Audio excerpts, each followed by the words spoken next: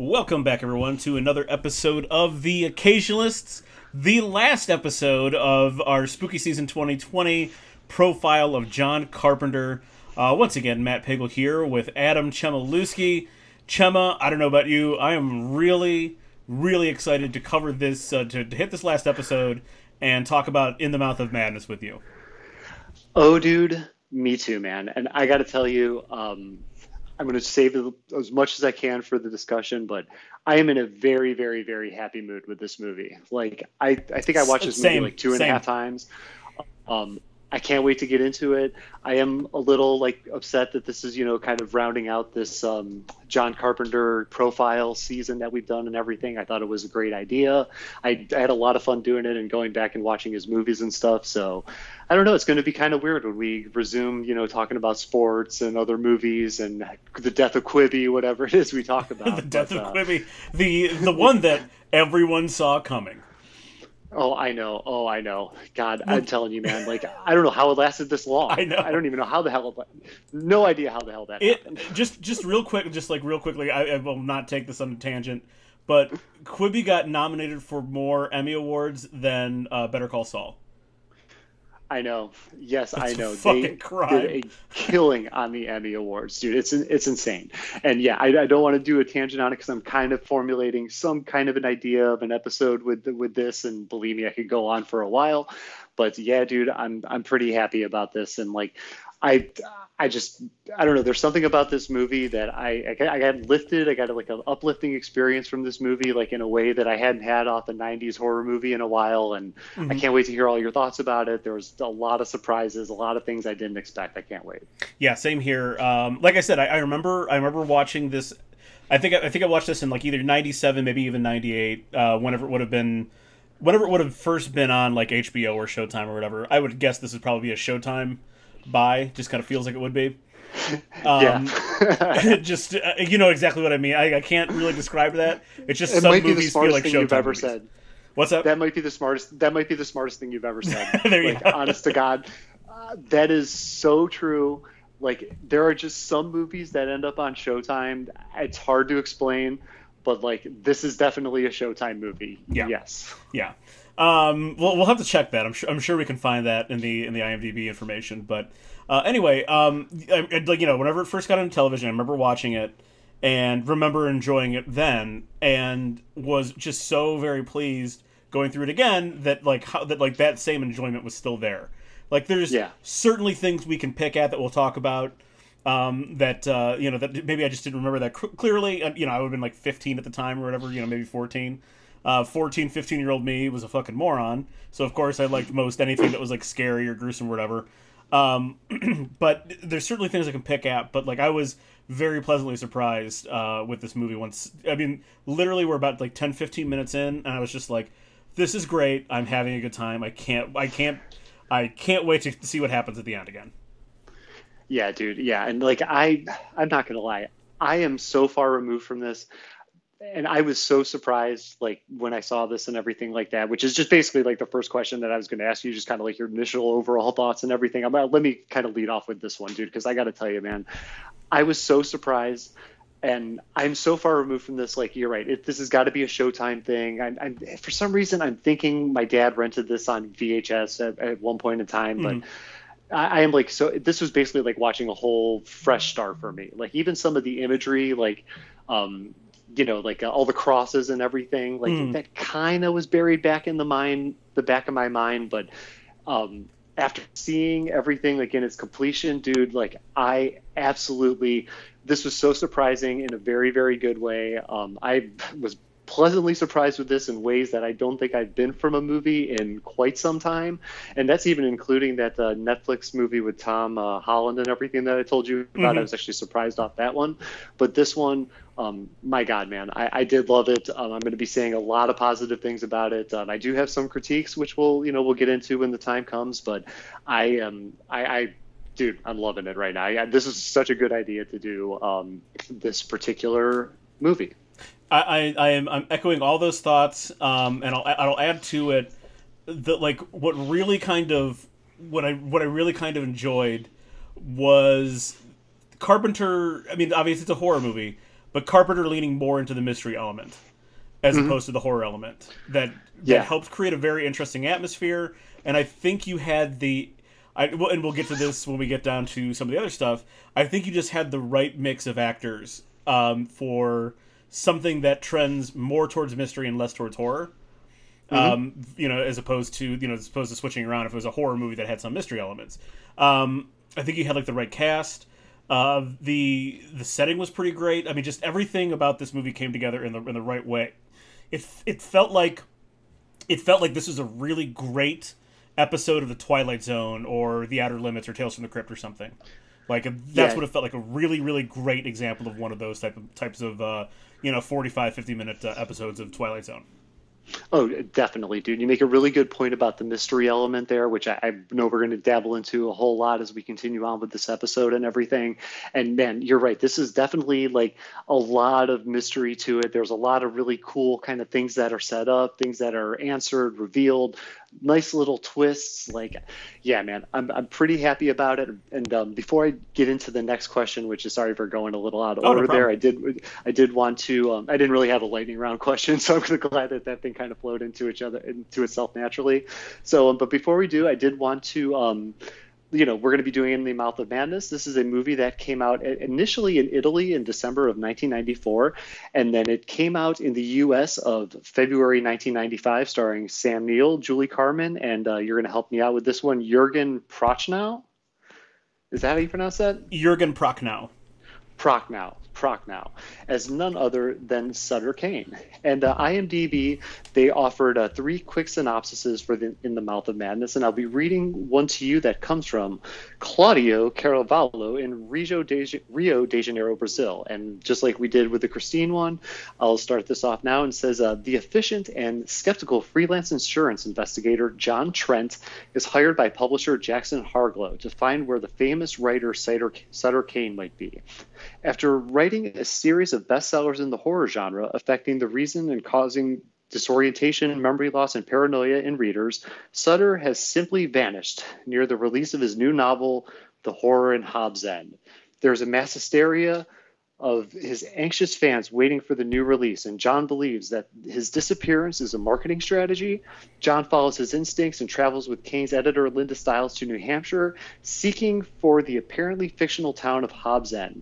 While driving, Linda reaches Hobbs End. John discloses that Sutter Kane has unleashed a powerful evil force in a black church in a mysterious town, and the twisted imagination changing reality and the perception of those who read his novel. So thank you very much, Claudio. So that's a pretty damn good synopsis there if I've ever seen one. So everybody out there, yeah, I hope you're excited, because believe me, I'm very excited to get into this movie. So with just kind of going into kind of furthering into the outline and everything that I sent you yesterday, the updated one. So I just want to ask, is there anything that stands out to you within the Mouth of Madness compared to Carpenter's other horror movies? Well, obviously we just the idea of like more of this mystery element being like the driving force of everything versus the horror element. That's like one obvious thing that stands out. But I think like another huge thing was I don't recall him doing any other meta films or meta cinema. That okay, this is the only one where we are early on invited into the idea that we're watching we know that we're watching a work of fiction. Like that's not hidden. That's basically the definition of meta cinema or a meta movie or a meta film. There's no mistaking that like we're kind of at least presented with the idea that we're watching a work of fiction and we know it. And even then there's some layering that Carpenter does in very much like in something like The Thing. Giving us all the evidence for this, but still sowing in some seeds of doubt too. Yeah, I got you, dude. I definitely understand what you're saying. The meta film, totally threw me for a limb. I did not expect that coming at all. I thought that was a really, really, really creative way to end the movie. It kind of added this like humorous kind of ending to this really crazy, apocalyptic, disease killing everybody kind of movie. And just seeing Sam Neill in the theater, like popping the popcorn or whatever, laughing his ass off to his own self on the screen. that just did it for me, because it wasn't like one of these things where Sam Neill's in there and he's watching scenes he participated in, but instead it's like Jeff Goldblum or something like that playing his character. It was actually himself watching what he just went through, which was great. I actually think that would have been pretty funny if it was just not even like a famous actor, just an actor that looked like him. Mm-hmm. And like the scenes were not exactly as we saw them, but as like he remembers them, if that makes sense. Like your memory, like you and I could see the same thing and remember two different things that actually happened. Exactly. I do think that would. I mean, we'll get into that a little bit more, but I do think that would have been pretty funny because this ending is like both bleak but like funny, and it would have been pretty funny if it was a different actor and things played out just slightly differently in the movie that he's watching. Oh, dude, I could see like somebody wearing like a fake wig that's supposed to look like Sam Neill's hair and everything, and he's dressed a terrible like New Zealand accent. Yeah, like a slightly like bigger suit that doesn't fit him all that well because it looks like a budget movie or something like that. Yeah, I could definitely see that for sure. And what stood out for me with In the Mouth of Madness compared to some of Carpenter's other works is, dude, he covers a wide variety of like horror subgenres, horror elements, whatever you want to call it. I mean, there's psychological horror. We definitely get some blood and gore that we didn't get in Christine, which was really cool. We get supernatural elements. There's creatures. And then even this one thing, which I was particularly surprised about, was in the beginning part of the movie, we finally get like urban horror. Like horror that takes place in the big city. And I know They Live takes place in LA, but I still consider They Live to be more of like an invasion film. And I don't believe that Carpenter ever went to the big city or brought the terror to the big city. Not like in a horror, this anyway, not in a horror previous works. Yeah, not in a horror aspect. Obviously, Escape from LA, Escape from New York, but not in a horror. Not within the horror genre. No. Yeah, no, that's what I thought too. Like I was pretty confident that I knew that like Big Trouble take place in like San Francisco and stuff like that, but this not a is horror like movie, though. Not a horror movie. And like urban horror, I don't know, we just don't get that much of it. Like it seems like horror is more like, I guess, like reserved for the suburbs and stuff like that in general, it's just. But I thought that was cool that we finally went to the big city and stuff. So if just really quick, I kind of want to know your opinion on this. Like, if you were to, like, out of all the subgenres of horror, and this is just one of the questions I didn't have on the outline, I thought of it really quick. Like, like stuff like slasher, zombie, found footage. Like, what do you put in the Mouth of Madness? Like, what subgenre is it? Well, this is in. I mean, it's mystery horror, obviously first and foremost, but it's also just dipping its toe into cosmic horror. Okay. Gotcha. Okay. So like cosmic horror being stuff from other dimensions, things like that? Yeah, it's, and I'm going to get to this. I have a more full definition for you. When you think of stuff that's like anything that's sort of like beyond the realms of man would be cosmic horror. I totally understand that. Okay, I don't think I've ever heard that terminology before, but that completely makes sense. That it almost like defines itself. I don't know why the hell I asked you, but so okay. With the so let's move right along and let's go into with the protagonists here. So Sam Neill, John Trent. While this is not, at least in my opinion, Sam Neill's most iconic performance, but do you believe it's one of his best or better performances? I really do. I really think this is one of his better performances. And you do have to like I've never seen his stuff from Australia and New Zealand, prior to the 90s, so like I can't 100% comment on how good he was in that kind of, and more of his domestic box office, if you will. But like obviously when you the first thing you think about it, he's Dr. Alan Grant. Like that's of course immediately where your mind goes. But I mean, I really liked him in this. And he plays a very similar character in another Carpenter movie, Memoirs of an Invisible Man. He's got this interesting presence about him that's like authoritative, but but authoritative in a way that like Dr. Alan Grant, like a professor, like a doctor would be, someone who's educated, who knows a lot of stuff. That kind of like authoritative presence, and that's like what we need. First off, that's what we need for this character of John Trent anyway. I mean, his whole profession in life is busting people, finding out information about people to bust them for insurance fraud, right? So Right. he has to be authoritative. He has to be very self-assured. He has to be very smart. And Sam Neill just kind of, his characters and almost everything that he does sort of radiate that. Obviously, Jurassic Park, like I said, Memoirs of an Invisible Man, he played a very similar character. Even, I don't know if you ever caught the show Alcatraz, that he was in briefly. He had, like, same type of character, although he was more of a villain in that show, but, like, it's really about like him giving you this presence that, like, this is the guy who is, he's logical, he doesn't make mistakes, and, like, he's very good at that period in all of his roles, and he does that really well here. Yes, dude. Okay. Yeah. This whole thing for me right now, I am in the same boat as you. I have not seen any reel of his earlier stuff, like from Australia, New Zealand, anything like that. Like, I have a very limited knowledge of Sam Neill. And when I was answering this question, I was just kind of thought it'd be like bookended by the two Sam Neills that I know. And I saw, like, him in this Rudyard Kipling's The Jungle Book, which is, the live action Jungle Book. He had a very kind of medium sized role in The Hunt for Red October. He was Connery's number two, on the submarine and everything. And obviously Jurassic Park, which I will not say anything farther on. We've all seen Jurassic Park. And then I thought about what I've seen him in recently, and he was in Peaky Blinders, and he was also in this movie called Hunt for the Wilder People in 2016, which is actually pretty good. I think it's a Taika Waititi movie, if I'm not mistaken. I believe so, yes. Yeah, it's like the one right before Ragnarok, and I thought it was really, really great. And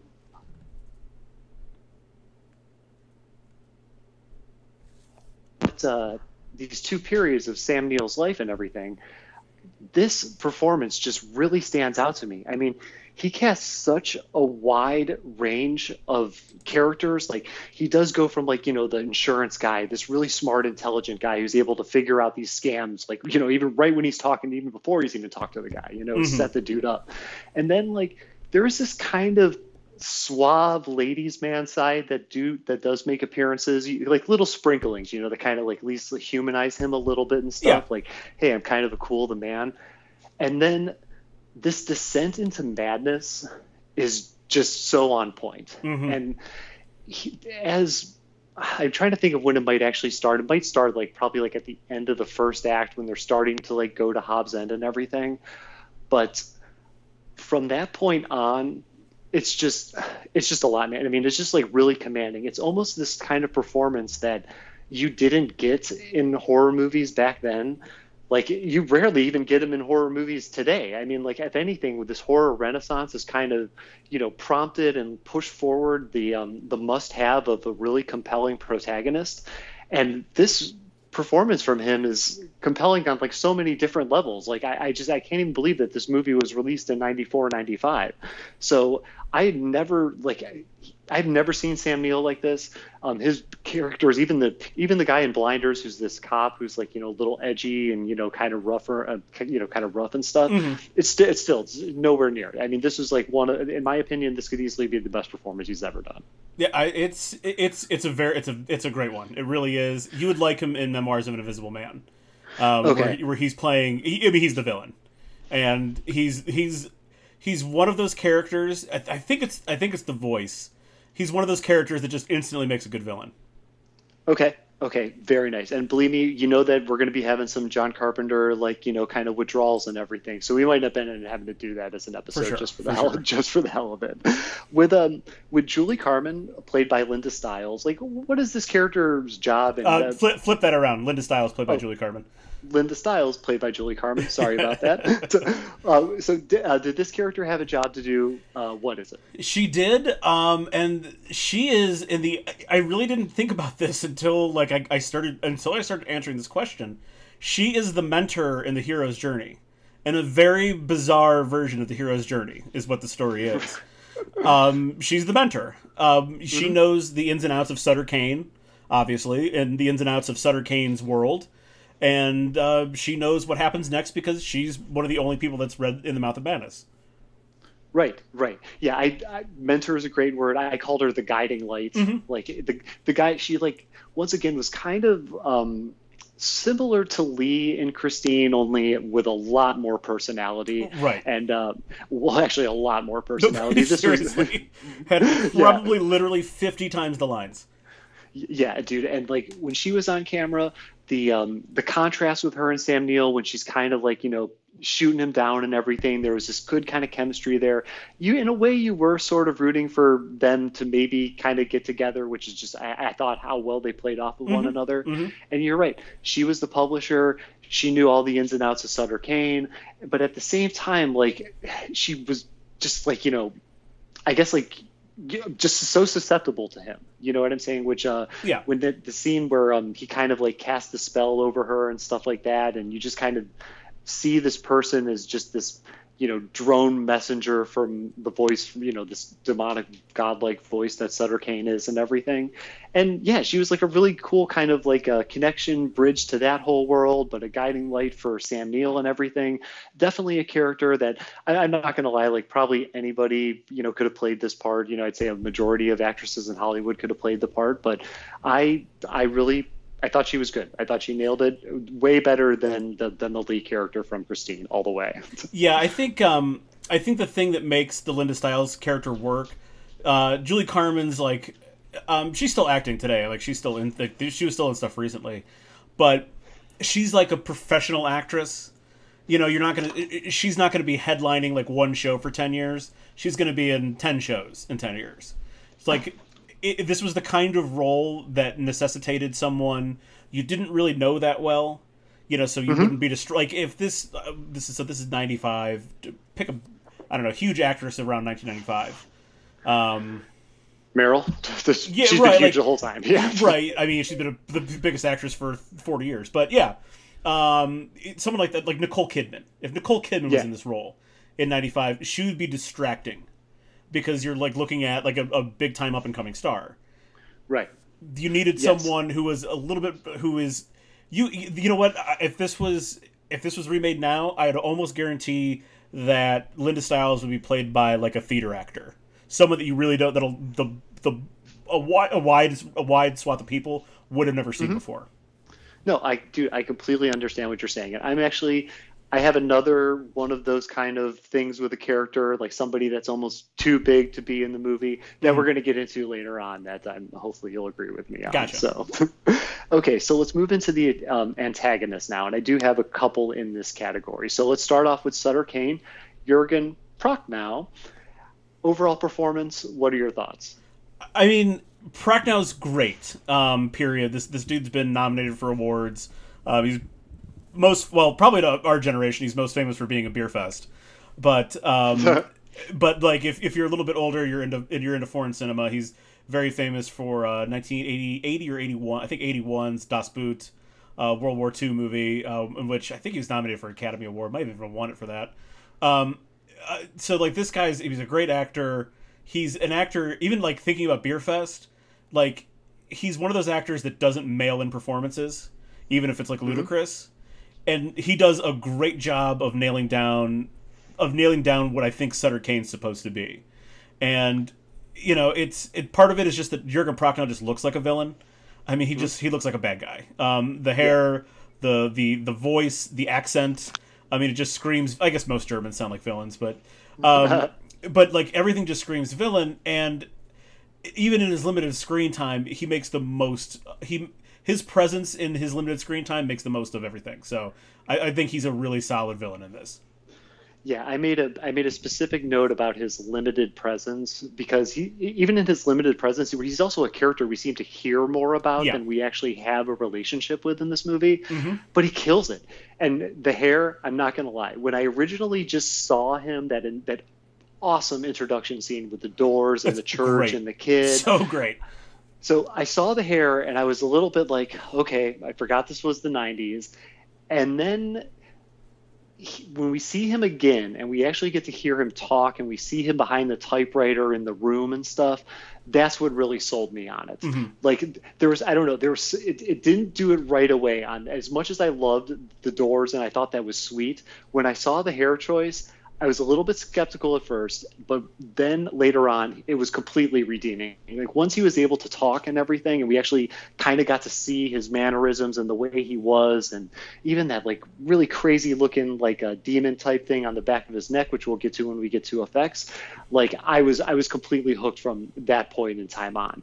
And how do you feel that he ranks amongst other John Carpenter antagonists? This is a really interesting question because, I mean, I think it's totally unfair to rank him against all of the Inhuman antagonists. Like you can't rank him against the Thing. That's right. Like an incredible it's an incredible antagonist. It's incredible special effects work. That's really difficult. So like take out the Inhuman ones, and you can go to Big Trouble in Little China, where there's literally gods and monsters and things existing in Chinatown in San Francisco. So you kind of got to throw that out too, a little bit. I would still, James Hong is still really really great as the villain in that, but he's also he's immortal or whatever. So I think when you're ranking them against like his human antagonists, he's clearly behind Michael Myers, and I would even put like the Duke of New York, Isaac Hayes, from Escape from New York, just ahead of him. But like Sutter Kane is right there. Like I think you're talking about like his third in line, like in the ultimate ranking of John Carpenter's human villains. Yeah, like he doesn't have that iconoclasm of Michael Myers, and there's something about Escape from New York that I love so much, and Isaac Hayes and everything that just puts him on that pedestal for me personally. But for basically, like I said, like this just being a fresh movie that I watched 2.5 times in the last 2 weeks, I'm putting him in number 3 hands down, easily. And like this character, like there's definitely a complexity to him that I thought we could have explored a little bit more, and I'll touch on that later. But the thing that the complexity brings to the screen is this beautiful, beautiful, articulate character.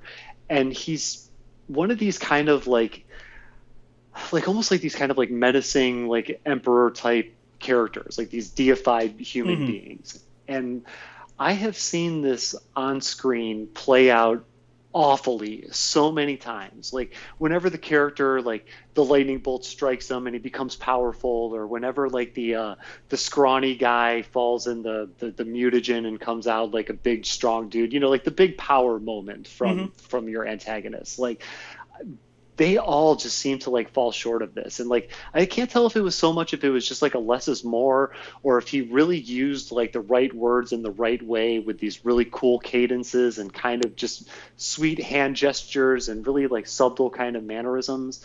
But that's what really did it for me. Like this was kind of the first John Carpenter character that was the real like intellectual villain, in my opinion. Like everything else was more like Michael Myers, like the raging force, or like you had the creatures in the Thing and stuff like that, which you said is not even comparable to this. But this articulate character in this, I basically bought into it. Like I bought into the whole idea of this guy being this evil, godlike demonic author that is controlling the world. Like, and if you can sell me on that, that's a pretty good sale, in my opinion. Yeah, he he has the haughtiness of a writer, but like because he knows that he's in full control of everything that's happening. It's this sort of he's on a power trip, but he doesn't have to tell you that he's on a power trip. He knows that he's in control of everything. He knows that he can do whatever he wants. I do think it was interesting, even though we get limited screen time with him, does it not feel like Sutter Kane just sort of floats through scene to scene that he is in? That like he moves differently from Julie Carmen and Sam Neill. Oh, yes. So, like, even taking my 2 favorite scenes of him, which are when Sam Neill is in the confession booth going into the bus and everything like that, he transitions so well out of it. Like, there's something about him where he doesn't even have, like, a distinctive wonky walk at all to him. You know, like when you see Sam Neill, like this is like so stupid that I'm going where with this, but when you see Sam Neill kind of walk around in this movie, like Sam Neill's like he's got the arms swinging and he's got this kind of confidence to him and stuff like that. Or even in the end when he's about to like, you know, take the guy out with the axe, he's just kind of like, you know, there's movement there. Sutter Kane doesn't do that. Sutter Kane does kind of float. He does kind of like stand over every single person or every single element of the scene. And that's actually a really, really interesting way to put it, because number one, I didn't notice that until you brought it up right here and now, and that's what just got my mind going and everything. But number two, that is just a really cool way to like subtly and visually separate a character from everybody else, even though, I mean, I'm not going to lie, like you look, Sutter Kane is definitely more identifiable than all the other characters, but that's just like one of those nice little sprinklings of genius that you might only find in like a John Carpenter horror movie. Absolutely. So, you know, Sutter Kane creates the town of Hobbs End. And okay, so like, do you consider Hobbs End an antagonist? Just kind of give me a couple like sentences as to why. Not an antagonist, but definitely some variety of character. There's, you know, you have like the town itself does have a really interesting feel to it. I think when we talked about Christine, how there wasn't, you know, there's great visuals in it, but there wasn't like a feel to it necessarily. Yeah, there is a feel to this movie that gets provided by this small New England town. You do feel like you're sort of, and obviously there's some, you know, the car ride that becomes very magical and supernatural. But like once we arrive in Hobbs End, we do feel sort of like that we are someplace that's just not quite right. That like something is just off here, and so like it everything does have that sort of feel to it, of it being something more than a town, which is great. And obviously you get that very, very notable church. That is really an incredible piece of art. That is an incredible piece of architecture, and has, without being like too evil looking, you know, like it could have had like, it could have been like a solid black church with like, you know, like big ominous like church bells glaring at all. You know what I mean? Like they could have gone real over the top with it, but like just the touches on it were enough. You know, like just some of the black stone that was outlining like the church bells, the gold, you know, kind of stood out. It's, even though it stood out from the rest of the town in a really great way, and like that was like your focal point, your center point for the town being a character. Okay, so I'm glad you bring up this church thing, because the church to me, it's one of those. You said it the right way, okay? And like for me, what the same kind of impression that I get from the church is like, you know, like how in the TV Stephen King's It movie, you look across the swamp and there's that kind of building that's over there, and whenever they shoot it, like the camera, there's like it's a little more light, so it kind of like almost looks dreamy to a certain degree. Yeah. That's what the church reminded me of. It was almost like this pleasant or docile image, but there's just so much anger and hatred and evil that's behind it. It's this really interesting like visual juxtaposition. And the fact that they had it in kind of like this field and everything with like the blue skies and all that stuff behind it when we saw it, it really accented what I think that they were trying to create with the atmosphere of Hobbs End, which is something that does have this innocent and maybe docile appearance to it, but in all reality, like it's almost like every element of the town is some kind of monster in some way, shape, or form, or in this sense, some idea or some kind of evil personified coming from the mind of Sutter Kane and everything. And yeah, like I do put the town into the antagonist category. Okay. Just like, and I just have for a couple very basic reasons, and that is the fact that the town like presented obstacles to the characters that they you know, had struggles overcoming, like, and these are just very, very basic. Like they could not leave, you know, that was one thing that, so I think you're hitting all of the correct things with the atmospheric stuff and it being a character of kind of like in the sense of the way that maybe Derry Maine is, or even to a slightly lower tier, like which is not saying lower tier by any way, shape, or form, but the town from True Detective season 1, where you just kind of know you're there and like that's a place where you know certain things happen. I was a little bit quick to throw them into the antagonist category because there's just so many different antagonistic forces that are at play at this movie or with this movie and everything. Oh, yeah, I mean, it's an evil town. Like, it's inherently evil. The word Hobbs is literally like an old arcane word for devil. So, like, the town is literally named Devil's End.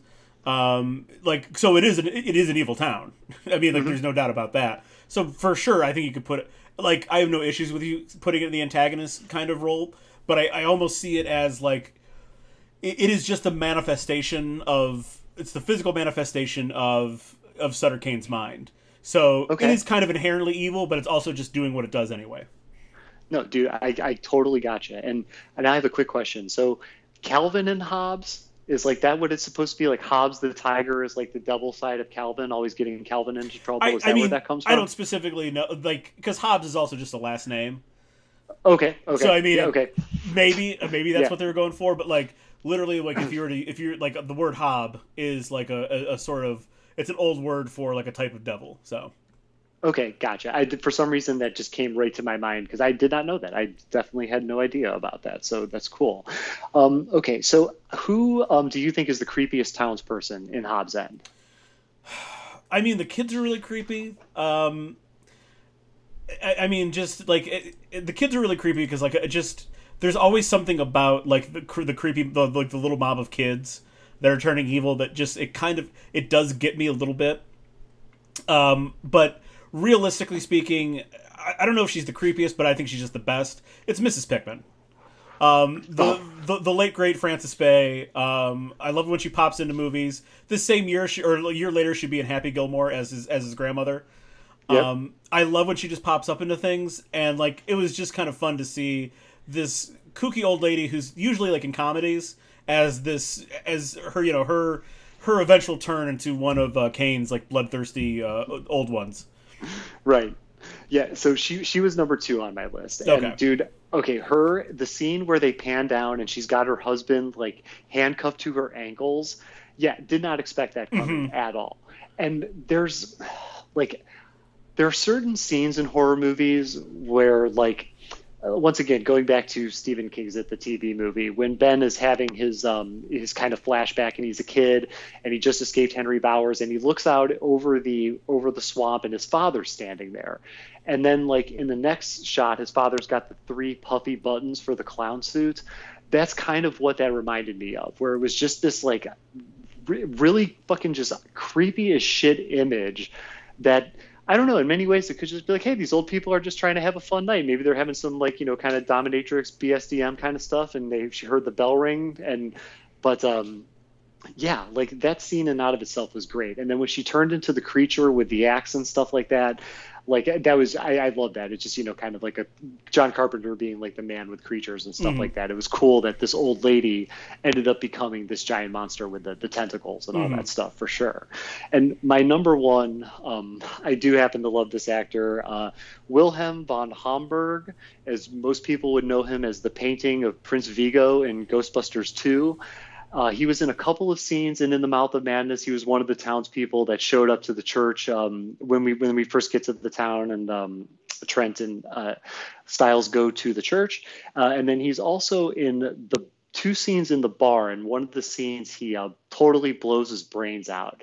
And I knew that was coming. Like I saw it coming, and it was one of those things that like still kind of got me, even though I saw it coming, just because I do love that whole like thing. Sam Neill's like accusing everybody of being actors and stuff, and he's just like, dude, you got to get the hell out of here, like just leave, like this isn't the place for you or whatever.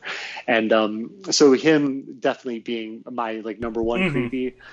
But I will say, and I'm going to acknowledge the kids, if you're going to do creepy kids, that's how you do it. These little small things, like maybe just like a red line on their face, and which eventually builds up to them with the eyes and the teeth that we saw when Styles goes to the church and everything, like on her own.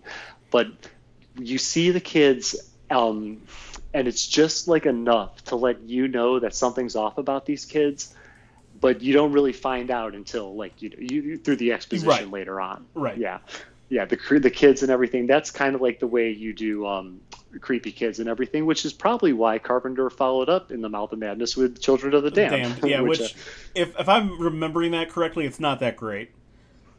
Yeah, I remember that movie kind of coming and going, and I don't know. I'm still not totally sold on like just creepy kids and everything. Sometimes it could be really, really great.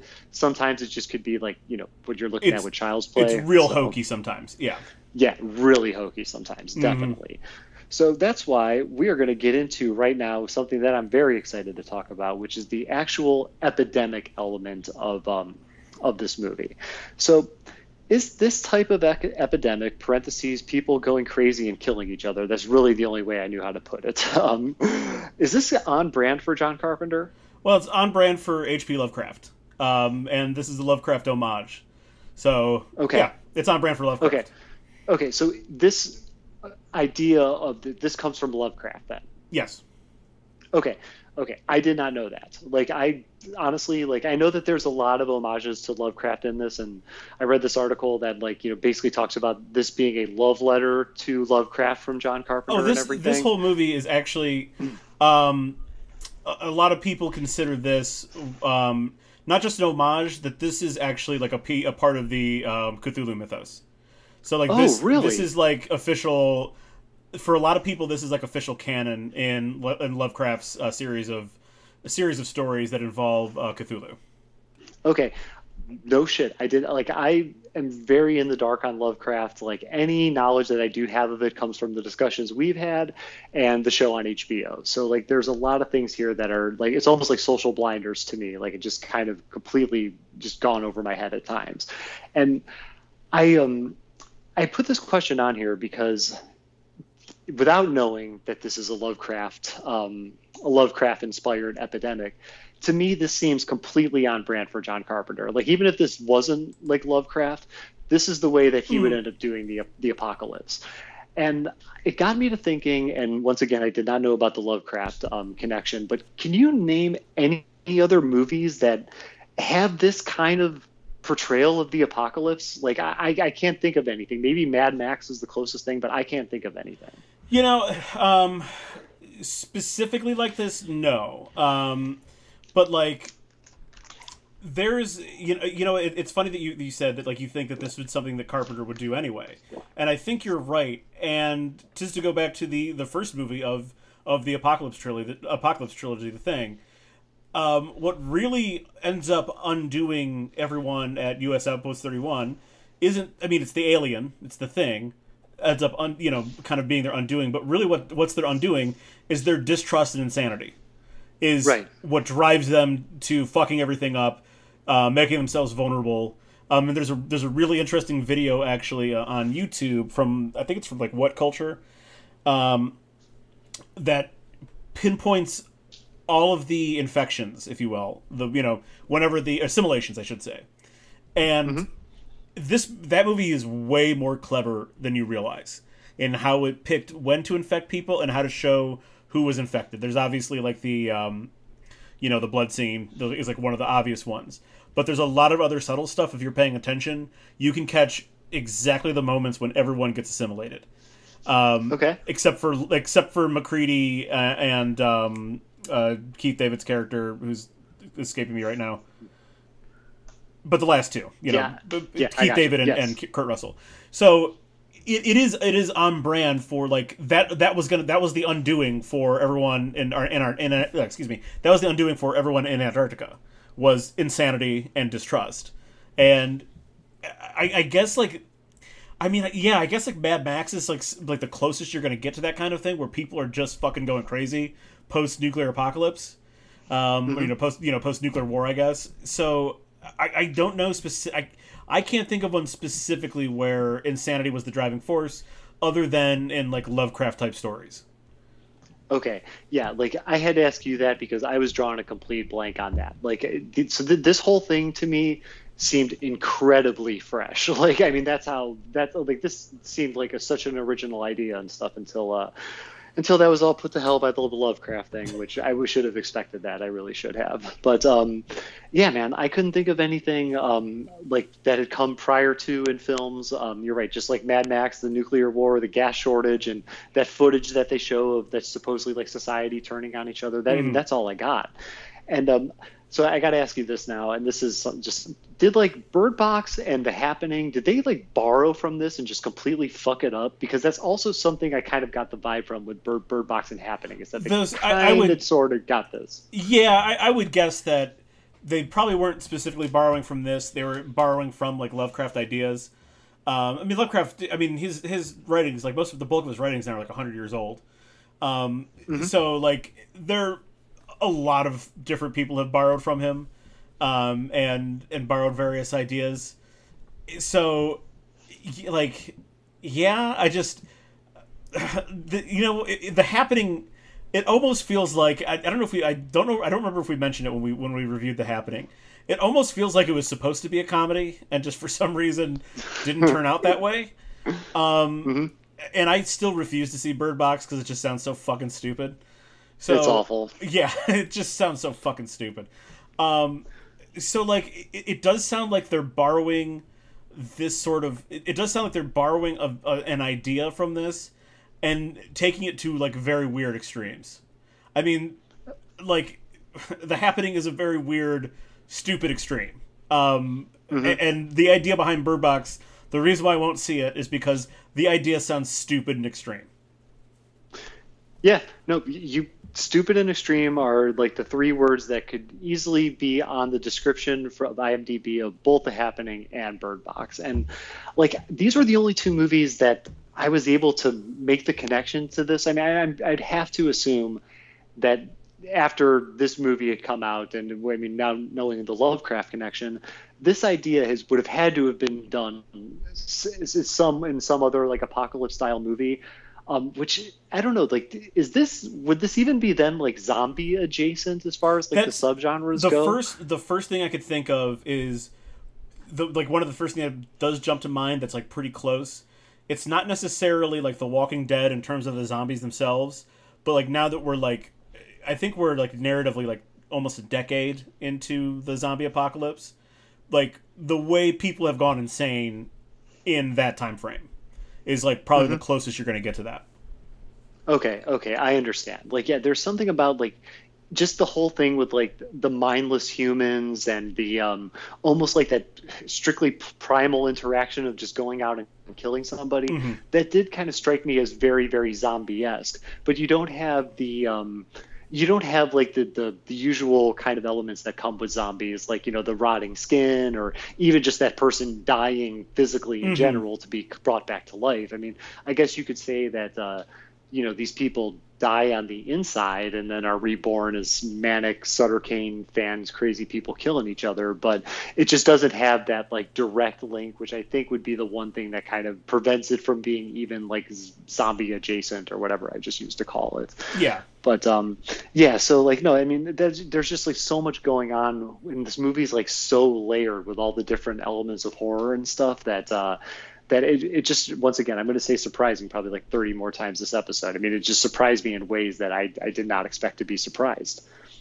So all the John Carpenter's big time social commentary guy. I mean, this is the last question in this section. Like, is there any social commentary that he's trying to communicate with in The Mouth of Madness? I think you could, I would say pretty flatly no. You could maybe stretch some arguments here that maybe it's a commentary on, you could maybe a commentary on the business side of entertainment. How it doesn't really, Jackson Harlow is not concerned with whether or not Sutter Kane is alive. He's concerned with getting that fucking book.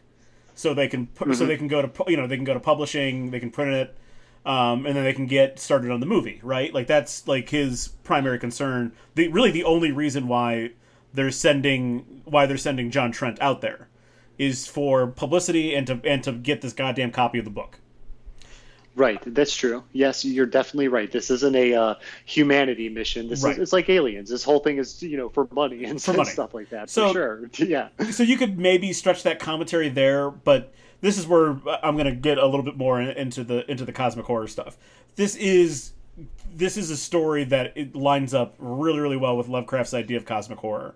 That we are, in a different way, obviously, it's a meta movie. I'm pretty sure Lovecraft did not write any meta books or meta short stories or anything. But we are, I don't think just the way that Lovecraft stories kind of set up, it's really hard to sew in a lot of social commentary. And we probably will talk about Lovecraft Country, because that's a whole different thing on its own. And it's for an interesting reason. But like, it's hard to sew in a lot of social meaning into a lot of the Lovecraft stories, because they are just about like insanity and nightmares. They are about things reaching in from across different dimensions. And like really like simply the big thing with cosmic horror, obviously it's the stuff beyond like the realm of men. Another big feature of it is like just knowing about it, knowing that this stuff exists drives you insane. So I don't think there's really much of a social commentary here, other than the one that maybe you could reach for with the business side of entertainment. But I think this really is John Carpenter just going, I enjoy HP Lovecraft stories, I'm going to make my version of it. Okay, see, like, dude, I'm in the same boat as you on this one. There's nothing really that I could pull from this that doesn't sound like completely on the nose as shit. And it's like so on the nose where I almost don't, there's no way in hell that that's what they were going for, So like my mind immediately went to like, okay, is he making some kind of like commentary on religion and like false prophets and stuff? And like, hey, if you follow false prophets, like, that's supposed to be like your end, it'll drive you crazy. That's so cheap. And like, I almost feel that that's like definitely, that's so bad that that's no way in hell that's what he's going for. You know what I'm saying? So, like seeing in the research that I've done about these homages to Lovecraft and everything, which I don't know how the hell I missed the Apocalypse one. That's what I'm kind of getting here. Like, I'm just kind of getting more of like a inspiration driven film instead of making a focus on cloaking societal fears in this movie. And dude, I can't even tell you what the hell our societal fears were in the 90s. I don't even know if we had any during Bill Clinton's Billy Clinton was riding high, man. Billy Clinton was riding high. The stock market was exploding. Tech stocks were shooting through the roof. We were happy, man. Yeah, I know. There's like, it's amazing. Like, there's nothing to be afraid of when you're happy, which is hands down the only way you're ever going to fix society in general is if everybody sees prosperity, but that's a whole other thing for a whole other time.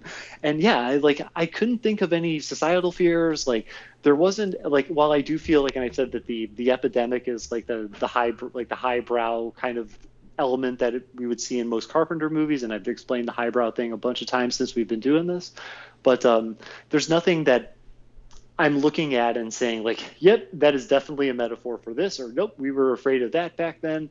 So in all reality, it's not really much as far as like a deep metaphor and stuff. It's just kind of like a straightforward mystery suspense cosmic horror movie.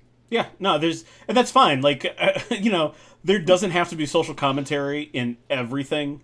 Like, right. Like I thoroughly enjoy watching a horror or an action movie that isn't trying to say too much. We're just going to shoot a lot of people, cut a lot of people in half or whatever, and we're going to get from point A to point B. There's going to be some heroes.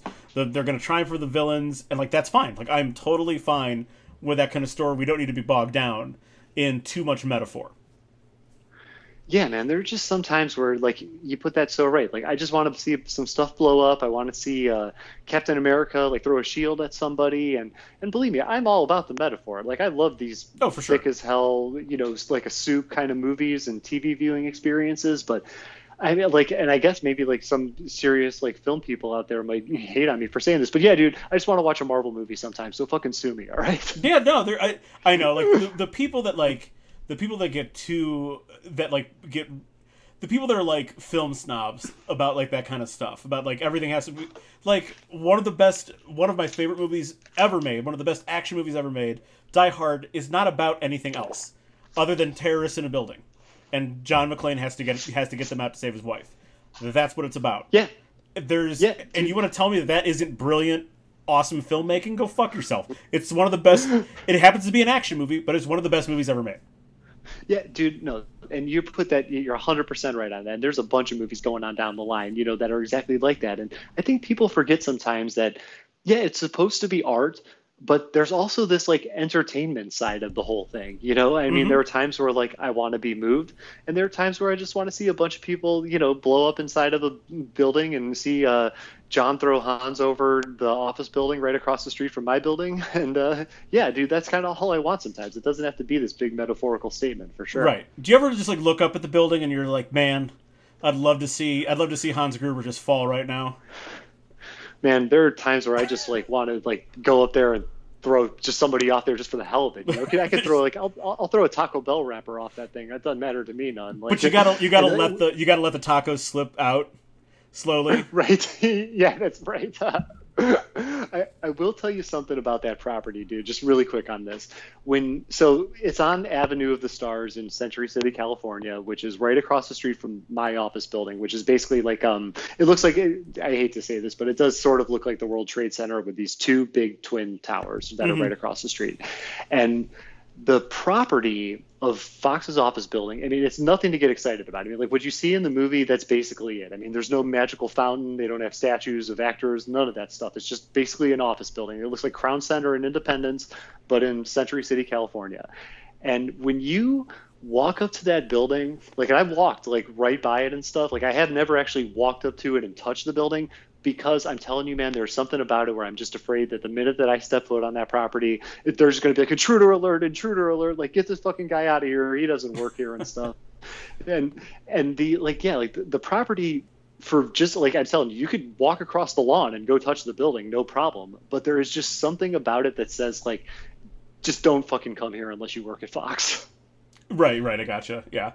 Okay, so just like we did in the Christine review, I kind of borrowed your positives and negatives section for Hmm. this review of In the Mouth of Madness. So just going to go into it right away. Positives with the direction and production and music, lay them on me. So like I touched on a little bit before, that this movie had a very unique feel to it, unique look and feel to it. Like they did a nice job of just like the physical setting of the town in New England. Although I'm going to go ahead and guess 100% sure this is probably somewhere outside of Toronto. It is. Yeah.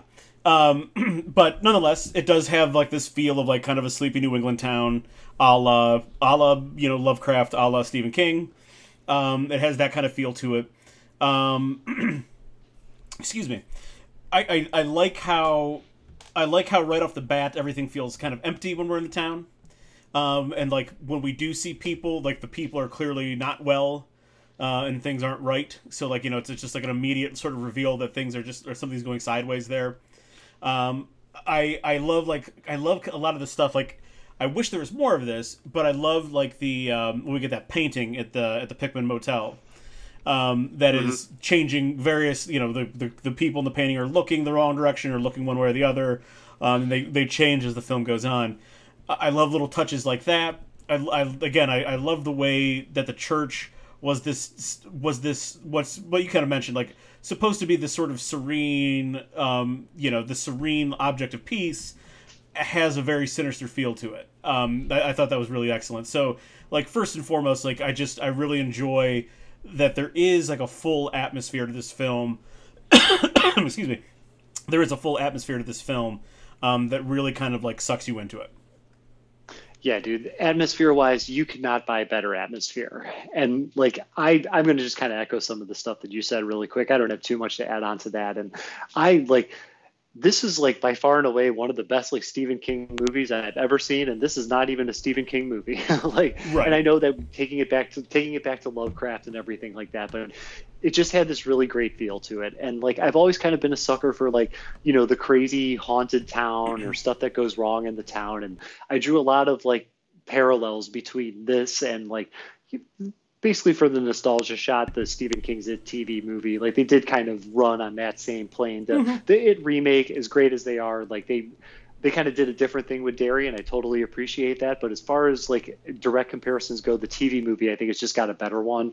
And like you really, I don't know, man. You really get sucked into it. Like you get sucked into it in every way, shape, or form, man. From the institution to the streets of New York to the restaurant to John's office to going into Hobbs End and then back out again, dude. Like this was just one very, very, very fun ride.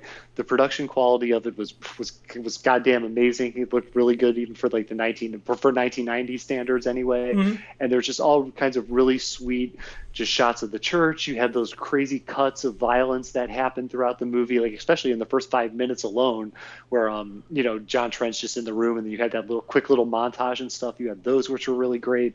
I just a cut above. Like I was very, very happy with some of the direction and production, and I'll save the music stuff for later. But Gotcha. So continuing right along. Hold on. We got one more here. Sorry about that. I will also give them a lot of credit for investing a lot into like creating the Sutter Kane mythos. That like you're right. Like we talk about him so much, and we get so much detail and information about him and his books before we meet him.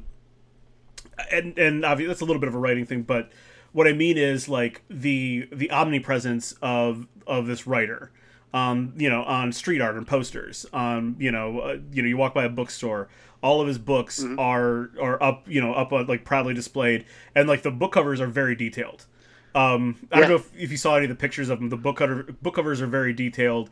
There's like so much information about Sutter Kane that it feels almost like they're talking about a real person.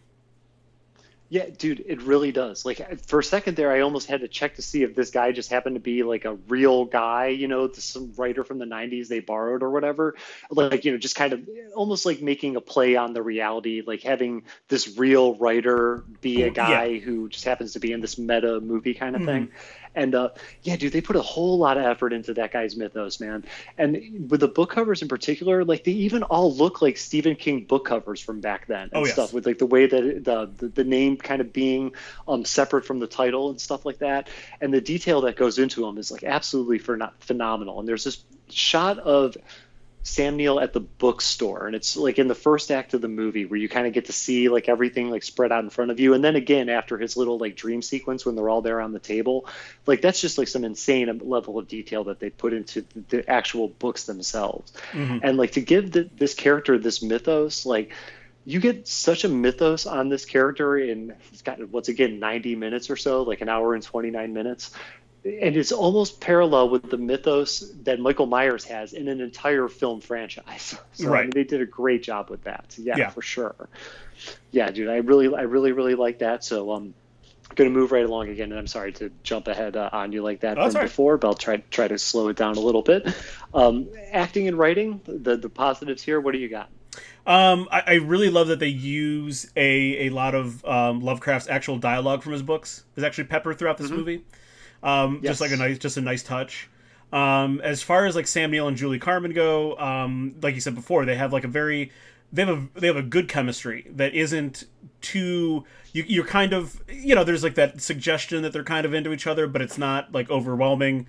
So like you do kind of care about like what happens to either one of them, which I really enjoyed. I like that Jürgen Prochnow plays Kane not as a complete madman. As I would say that, I mean, he is like a little bit crazy. Obviously, this is someone who thinks his writing is warping reality, or he's writing reality, however you want to put that. So I mean, he's like a little bit insane, but I think of him as someone who is more enlightened. He knows what the coming horror is, because he's in control of it more or less. Or at the very least, he's an agent of it. So like he knows if the subgenre of cosmic horror is about going insane because of your knowledge simply of the things that exist beyond our notion of existence, beyond our reality, he's one of the people that is not driven insane by it. He is intrigued by it. And because of that, he is just sort of, take that in combination with, with his intelligence, the way he speaks, the way he kind of floats through scenes. He is very much almost not a part of the story that's happening in a good way. It's just like he is, he's the director of this film, if you will. Like, he's there, he's present, but he's only seen when he needs to be seen. Yeah, dude, that's a really good point. And then when you say that, like, it kind of draws this comparison to Ozymandias in in maybe in the Watchmen movie, but definitely more so in the comics and stuff. Like, there is this because they know the knowledge and because they have this power and control, there's like this certain confidence about them that really like makes the characters all themselves. And like in many ways, like in the comic book of Watchmen, like Ozymandias is just there when you need him to be there. Like, he doesn't really get too much of a backstory in comparison to the other characters. He's definitely not as much of a focal point as he is with some of the other characters, and it just kind of works. And then this like role of Sutter Kane being this mastermind, all-powerful, all-controller type figure, like it just once again like elevates this whole movie and this whole thing to just this whole thing that I did not expect. Like, and it's just a really genius way to have this antagonistic presence on screen, but to have it be different than the Michael Myerses of the world, or even like the dudes like the antagonists in Wall Street, where it's Michael Douglas's character and stuff. That is a very articulate character too, but he's all over the goddamn place. You see more of him than you do Charlie Sheen. So there is something about this that really, really knows how to make the most out of like less, or out of minimal screen time, and that's very, very impressive, dude, for sure. Absolutely. Yeah, dude, like I really, really like that, and I'm going to kind of continue on here with the writing because like I've said enough about like my thoughts on the performances. I love all that stuff. I'm going to give some of the writing, some of my critiques and positives on the writing here. And okay, so for starters, I do love the structure of this movie. And I did find this article from offscreen.com where they say that this structure is supposed to like kind of mirror Invasion of the Body Snatchers from 1956. Where for sure. It starts off someplace. And I even, to throw it on top of it, throw another thing on there, like it's very, very like noir-esque to a certain degree, like the detective story, and made it almost Hitchcock-like to a certain degree, especially with like seeing dudes in suits in this kind of horror mystery kind of movie. It just made me feel very, very reminiscent of Hitchcock stuff, which I really, really, really liked. And I thought that by telling the story through this kind of flashback, really added a lot of weight to the apocalypse that was happening in the beginning of the movie. You know, like we wouldn't even be able to tell the apocalypse was happening because you see the ambulance pull up to the hospital. It's a bright sunny day. Everything looks great. But yes, there is this apocalypse that's happening outside, which I think just the flashback just really, really help kind of reinforce that and everything. So I was a big fan of doing the structure the way they did. And give me 1 second. I'm going to scroll down to the rest of my list because you hit on the Lovecraft stuff, and I believe when he rips a hole in the dimension or whatever, and that voiceover dialogue, that's like straight out of Lovecraft. That was like one easy example that IMDb had pointed me to. So let me see here. One really cool thing that I did like, and this is pretty much like a textbook screenwriting, is they did a lot of really cool introductions of stuff, and then you get an answer on it about like 5 to 10 minutes later, and it's a really cool twist. Like when you find out that the guy who attacked Sam Neill in the restaurant was actually Kane's agent. I thought that was really cool, and kind of put a little bow on, number one, that guy, but also then reinforced like, yeah, that this is happening. This could happen even the dude's agent, the guy who's probably read all of his work and stuff. So I thought that was really, really cool. I loved the idea of him cutting up the book covers and they form the state of New Hampshire. I love that. I don't know why. I thought that was really, really, really cool. Just something stupid, but it added so much to it. Like, I love when people put puzzles together on screen. One good thing about this scene compared to Christine was the scares just kept on coming, man. You got them like one after the other, after the other, after the other. And I will say that there are definitely some jump scares in there, which they happen, but it wasn't an all jump scare movie. No. And you definitely didn't go close to 40 minutes without a scare like you did in Christine, which I thought that was just helped with the pacing. It kind of reminded you that, yes, this is a horror movie, and even trying to maximize those jump scares at all costs. Like when Trent has his little dream and he sees the cop beating up the guy, and the cop has the monster face, and then, hey, oh God, it was only a dream. Nope, he's sitting right next to me. So they really like maximize the jump scares whenever they needed to. And a couple more things. The dialogue. Okay. The dialogue is really, really good here. For the 90s, I actually still think that this dialogue holds up. There is no calling of people shitters or anything like that over and over again. I mean, the dialogue felt very, very natural. There were times where, like, maybe with some of the relationship stuff, it kind of got like a little hokey or off-brand. But you need to do that. You need to have some type of like love story element. Just give somebody like the root for, you know, and all this crazy horror stuff. Let somebody get laid when it's all said and done. So I thought that the dialogue was actually pretty good. Now, the reason I was so surprised is because I found out that this movie was written by this guy named Michael DeLuca, who at the time was the head of New Line Cinema, who actually, like, you know, they were the people that put out the movie. And it was great to see that little New Line film reel type introduction that they do. I loved that as a kid, like New Line Cinema stuff. That's like nostalgia for me right there.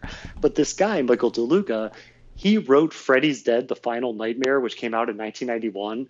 And I got to tell you, dude, Freddy's Dead is not anywhere near as good as written as In the Mouth of Madness was. So the fact that this guy went from Freddy's Dead and Tom Arnold and Roseanne making a cameo in a Freddy movie to this very, very intelligently written and highbrow attempt at horror, I thought that was really, really great.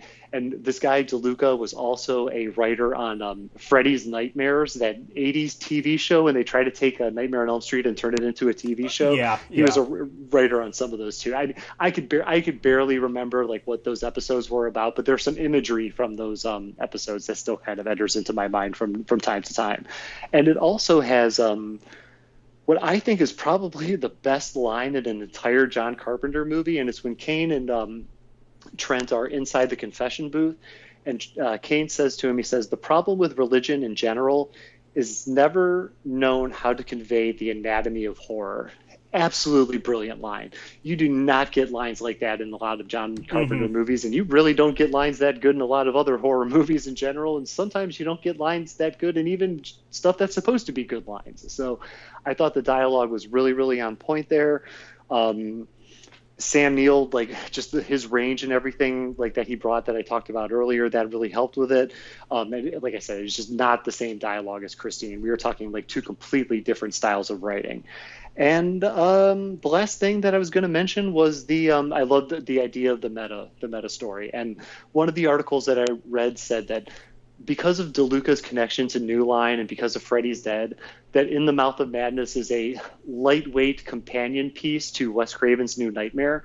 Because Wes Craven's New Nightmare, like at least from what I can remember, was one of the first movies that I ever saw that really aimed for the whole like infusing of the movies with reality. And I know that like the Scream kind of does it like, you know, a little bit later on in '96, but this is that was the one. It's the one where Heather Langenkamp plays Heather Langenkamp, correct?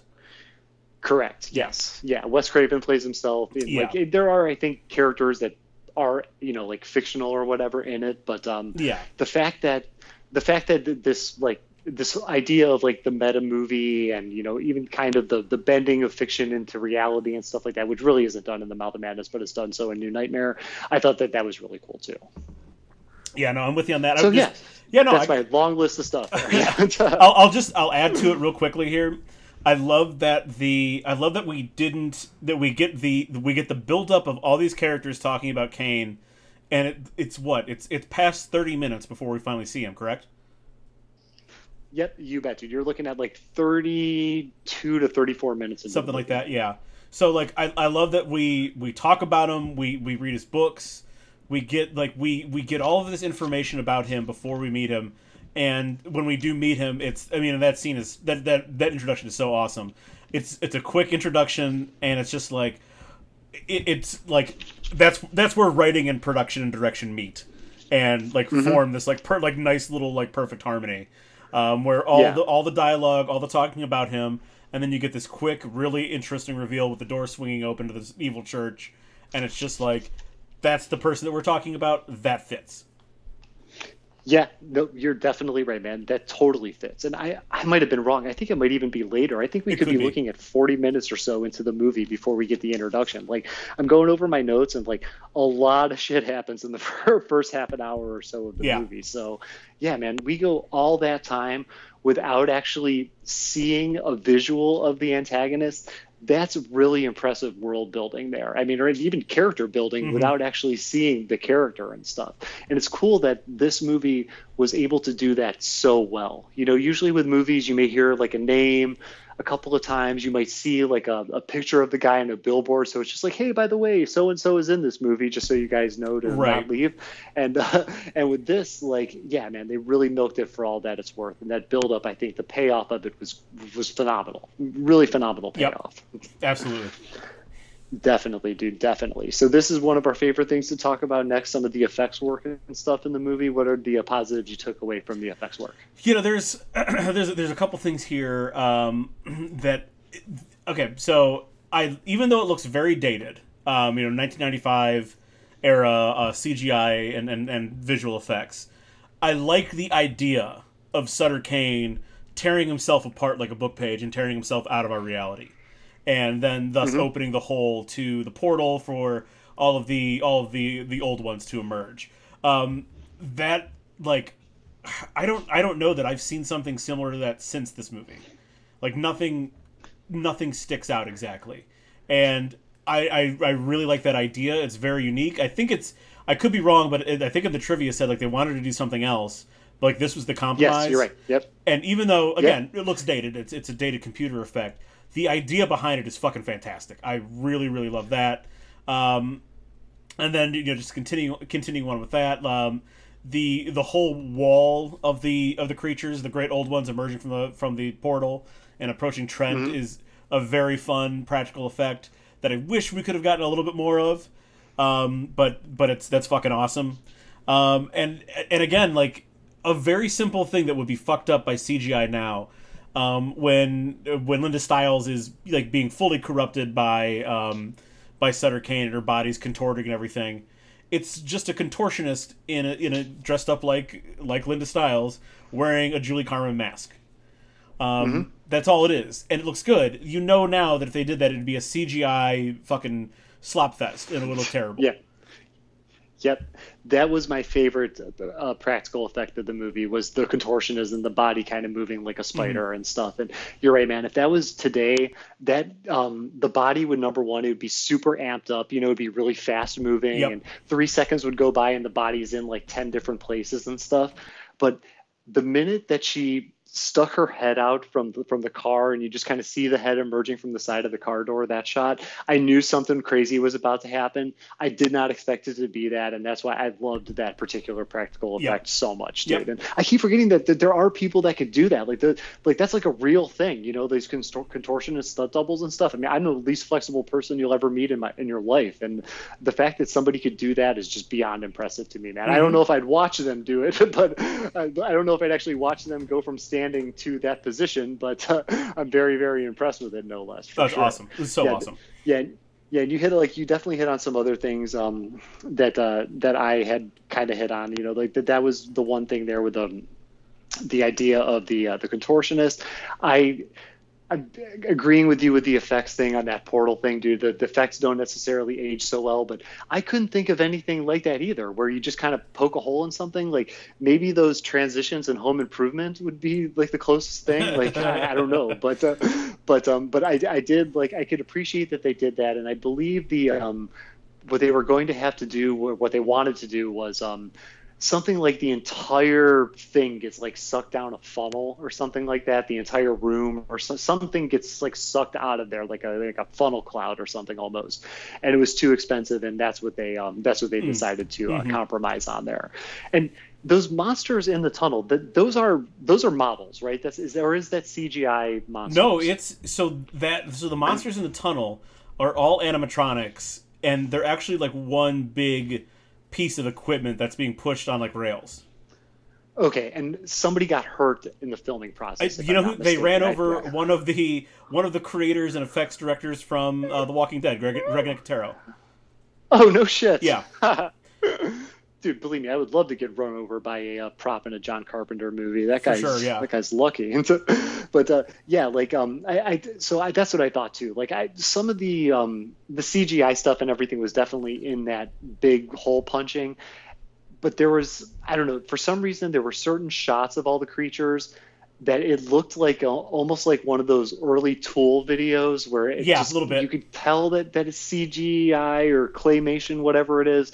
But it's good to know that that particular thing was that was the practical effects thing that I was thinking about, somebody getting run over. Okay, that's awesome. I did like how we got a little bit more blood and gore in the Mouth Mm-hmm. of Madness than we did compared to Christine, which was Mm-hmm. awesome. We actually could have a lot more of it compared to Christine. That I thought was cool.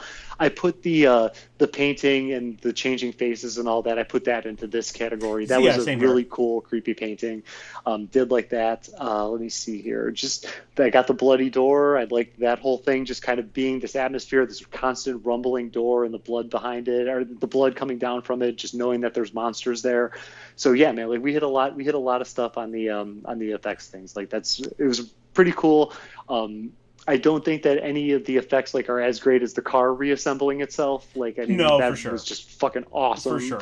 But still there were some really cool effects in the Mouth of Madness. So did you have anything else for the positives? Just that I didn't notice this until like I did like a watch and a half. Basically, like I watched it once and then just kind of fast forward through to like parts that I wanted to see again.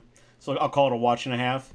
I didn't notice this until my half watch after reading some of the trivia and stuff, that whenever like we when we get to the final, after the final confrontation with Kane, where Sam Neill's transported and he's on that bus and Kane's sitting there next Mm-hmm. to him talking to him, he says, "Did you know my favorite color was blue?" And then everything's under a blue filter, the seats are blue, everyone's wearing Yep. blue. Great. Yep. That's actually in there throughout the entire movie. Any close up on any character, their eyes are blue. Yes. Yeah. I saw that too. Yes. You bet, dude. Definitely. And When I was oh, sorry, go yeah. ahead, go ahead, go ahead. Oh, I was just going to say that when I was reading that piece of trivia, the scene where everything goes to blue happened like 15 seconds later. So I'm like making notes about that, and then like, oh yeah, then he says it, and then the whole thing turns to blue. I love that shot Mm-hmm. of the blue when everything goes to blue. Yeah. Yeah, no, it's just love that stuff. Love the, I mean, no, but like throughout the movie, every single close up of everyone, their eyes are blue. Mm-hmm. Even like the kids and stuff, and like Yep. even the warped eyes of people, like those crazy blue eyes and stuff. That really Yeah. awesome stuff. So yeah, that was Very interesting. really Very cool. interesting that they Really, said really again. cool. This is I guess this goes more to production and direction, but it's one of those things that like they seed all of this stuff early because they are inviting you to, like, in the same way that Sam Neill is being invited, that John Trent's being invited to cut apart the books and put the puzzle pieces together. That's like that symbolism, like, hey, you viewer, start putting the puzzle pieces together because there's shit that we're laying down early that you should be paying attention to. Yeah. That's going to matter later. Of course, dude, and that's a really cool way that they tied it all together with that blue shot and everything. God, I fucking love that. I didn't expect that either, and I thought that was a really cool like little snippet of filming there for sure. Mine, the one that I got, dude, I absolutely love this. The creepy old guy on the bike. I fucking loved this element. There was something cool about this, just the visuals of this old guy riding around on the bike and everything like that in the town. And I know that he starts off as the young guy, and then it becomes an old guy, and then they hit him on with their car and stuff, and he still sounds like a young guy, and he only really makes like two appearances in the movie Yeah. total. But I thought that was a really cool, just something to have off to the side for atmosphere. And the reason that I do feel this way about it, and I'll tell you this really quick, is one time in about 2000, 2002, somewhere in that area, me and Mike Voss and one of our other friends, we were driving around smoking a whole bunch of weed, as you do when you are that age and you can't smoke weed in your own house. And we're driving in my car, and we're up in Brecksville on the corner of 82 and 21, like a couple hundred feet up the road from the Honey Hut, and there's that BP that's on the corner there, okay? And we're stopped at a light, and we're all chiefing and everything like that. I mean, this looks like, it's like Back to the Future. It's every stoner in every car you've ever seen in your life. And we look over to the right, just casually, and there's an old guy in the car next to us who looks exactly like that guy, and he is just staring daggers at us as we're like, Boss is like hitting the bowl and stuff like that, and he looks over, and it's just like one of the creepiest images you could possibly see. And the face of that old guy, it is almost to the T what this dude looked like in Brexville. It was just kind of one of those images from your life that's just forever going to be embedded in your mind and stuff. And it was kind of, and in a way, the guy on the bike did have that kind of effect on me as seeing an old guy spy on the smoke weed at the corner of 82 and 21 in Brexville. So yeah, so I had to throw that in there. Like I did love the old guy. It kind of in a way it did have a Saw like kind of vibe to it, but without all the weight that the Jigsaw carries on the Saw, just particularly the whole dude on a bike thing. So all right, so we did the positives, so we're going to flip the script now. And we're going to go for the negatives. So, direction, production, music. What are some of your negatives? I guess not any real. I wouldn't call this a negative. These are just, I guess, more wants in terms of like the direction and production, right? Like it feels like when we get to Hobbs End, a few things kind of get rushed. If this was a modern, granted, this movie's like an hour and 35 minutes, so it's like not surprising that it feels rushed. And I think part of that's just how we watch movies now. We're like expecting movies to be like fucking 3 hours, like every single one of them. I'm not sure why all of a sudden we're watching movies again in the 1940s, but that's kind of what works. I mean, like it's absurd to me that action movies are 2.5 hours long. They do not need to be that long. Horror movies do not need to be approaching 3 hours. There's no reason for them to be that long. So I think that's just sort of a byproduct of this. If this was a modern horror movie, we'd be in Hobbs End for 75 to 80 minutes. Yeah. Oh, dude, without a doubt, man. And yeah, you're right. There is definitely a little bit of rushing there. And I think it all goes back to everything that you were just saying there. There's something about the way audiences perceive movies now. Funny people, a comedy is like 2 hours and 45 minutes. So, I mean, it's just, there's something going on here where, if you want my personal take on it, dude, I personally believe that because movies are costing so much, that people are really, they're trying to keep people in the theaters as long as possible, maybe give them their money's worth. That's the only thing I can think of. But it's just... Yeah, but that's also like counterintuitive. You want to run that movie as many times as possible. Isn't it? Yeah. No, yeah, you're right. That's the other thing, too, is you run them. Yeah, so I don't know. Like... it's just something that I feel. I don't know. It's weird. You're entirely right on it. It is very, very counterintuitive, but there's no other reason in my mind that I could possibly think of for making Adam Sandler in a 2 hour and 45 minute comedy. None. And you make a good point with some of these like longer horror movies and stuff too. Like, I mean, at some point in time, like you just don't get scared anymore. And even the big scare at the end that comes in every single fucking horror movie known to man, by the time you get to that after 2 hours, you're kind of desensitized to the movie. I mean, like, what else is possibly going to happen in the end that they didn't do in the first 2 hours? So, yeah, man, like, there's like a little bit of, but when I say rushing, I think back then it's probably textbook writing. But now is the way that we're conditioned as audiences. I think that that's just something that we're going to notice from now on. And like, even like take when we did Clue, for example, like in Clue, in the first 5 minutes, you got the introduction to every character, you got a little bit about them. And that writing is just genius on a whole other level, which is, I think, why as a modern audience member, I didn't feel that was rushed in the sense that we're talking about here. Right. But it is definitely something that worth noting. And once again, something else, going on 4 podcast episodes in a row where we reference that 5 good minutes that feels like the first time. I'm telling you, man, that's exactly what this feels like. It's just our modern audience selves just kind of taking over there and feeling like that, dude. Definitely. No, I got you for sure on that. And the one that I had for this, man, get ready, because I totally deleted this category from the original outline, because right now I'm going to tell you outright, I did not like the music on this. We didn't even get to see John Carpenter. You might as well not even put a composing credit to his name on this. Yep. And like, take the opening sequence, for example. Now, I really dug the whole everything going through the printers and stuff. It reminded me of the beginning of Christine. I thought it was a really cool way to kind of introduce like exactly like maybe what the actual villain of the movie is, which is the books, or the conduit for the evil, which is the books and stuff.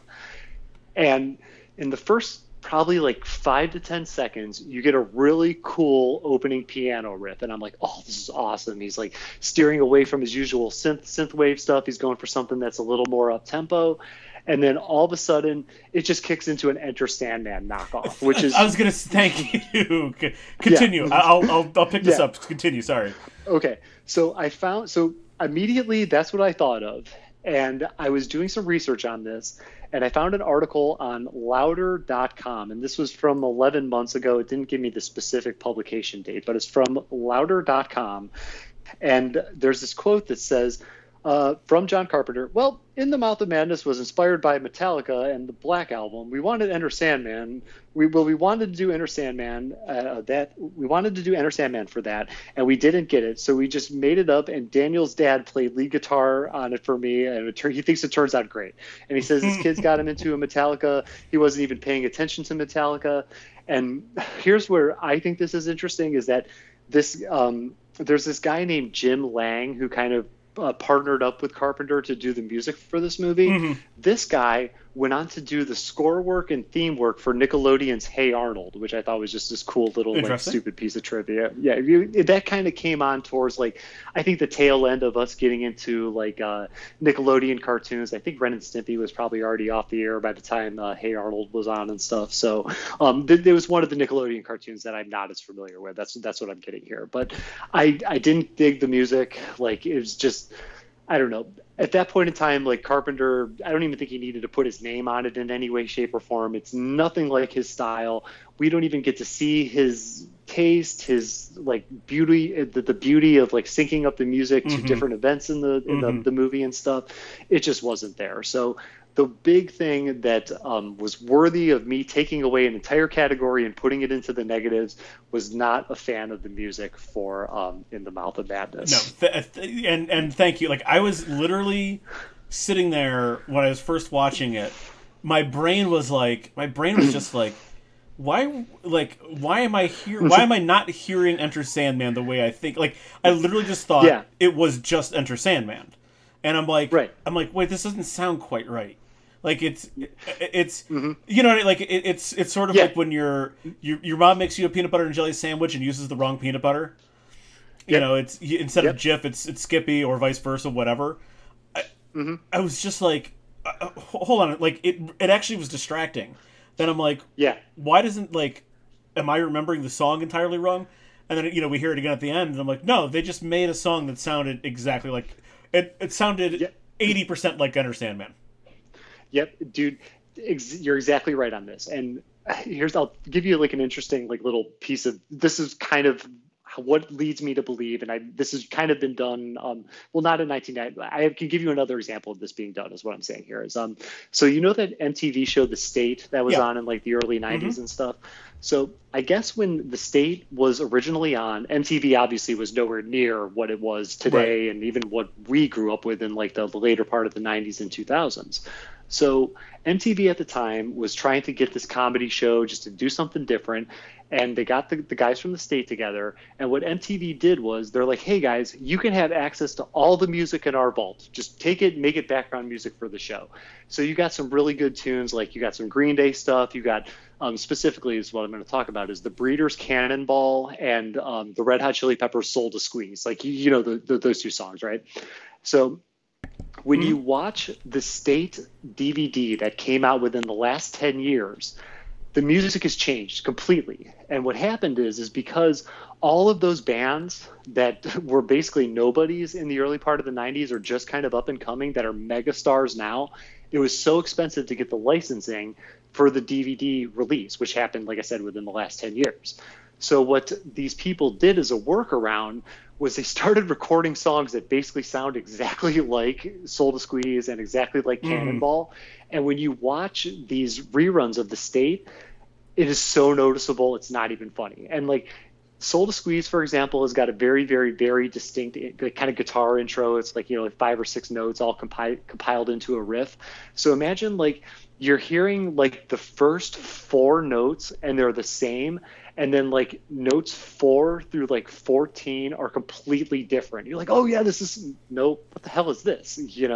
And that's the same. Yeah, that's exactly what I got with the beginning of In the Mouth of Madness. It's almost like you're right. Like they're like, okay, so we can't get Enter Sandman. What if we just played it the same song, but at a couple chords different? We'll be good to go. It's so bizarre. It's just so bizarre. Just such a. And by the way, I didn't know that about The State. That is a wonderful little piece of trivia there, and it is on brand for The State. regardless Yeah. of the circumstances. That's on brand Right. for the state. Yeah. You're definitely right on that, dude. That is so on brand for them, for sure. But Yeah, so I had to trash the music a little bit, dude. yeah, Like this was the one time this is the one point in time in the outline where I'm like, yep, I got to unfold about the music. So now that I've done so, did you have anything else in the production? no, that was negatives it. in Just production? yeah, you hit the music stuff, and that was. And truth be told, I don't remember any of the rest of the score throughout the movie. So Yeah, I don't either. Yeah, I don't even know if they had one. right, No idea if they had one. I feel like there was, but it's just who cares? Obviously, I don't think like a great score would have necessarily enhanced anything either way. I mean, maybe it would have a little bit, but whatever. It's just go ahead and skip the credits, I guess, if you're really if you don't want to hear, if you don't want to be confused by a song. Yeah, exactly. If you think you're going to hear "Enter Sandman" by Metallica, just skip ahead to the first scene of the movie for sure. So, acting and writing. What are some of the negatives from the acting and writing? So I really just have one overall sort of thing and it's a big thing. So this movie is supposed to be a little confusing, right? It's supposed to be a puzzle box that you're looking at and you're trying to kind of pick apart along with the characters. It's a little too confusing at points. Okay. It's like Kane? Can you answer me? Can you answer me these questions? Basically, is Kane controlling reality? I am unable to answer that because I can't tell if he's control. I can't see. That's the thing. I can't tell if he's control of all reality or if he's just controlling over the people that read his books. Right. So okay, that's one question. I can't answer it either because that's where I come to. So is John Trent solely in a book or a movie? Oh, that's a good question too, because it makes me wonder: was John Trent even born? Like, was he actually like? Does he have a high school? Did he go to college after that? Like, and yeah, okay, go ahead. I can't answer that one, but I'm gonna kind of respond to some of this stuff when you're done. Yeah. And then the same question for, is it all a movie? Because obviously we see the movie at the end, or is it some kind of combination of Kane controlling reality, Trent is in a book, and he's watching his own movie?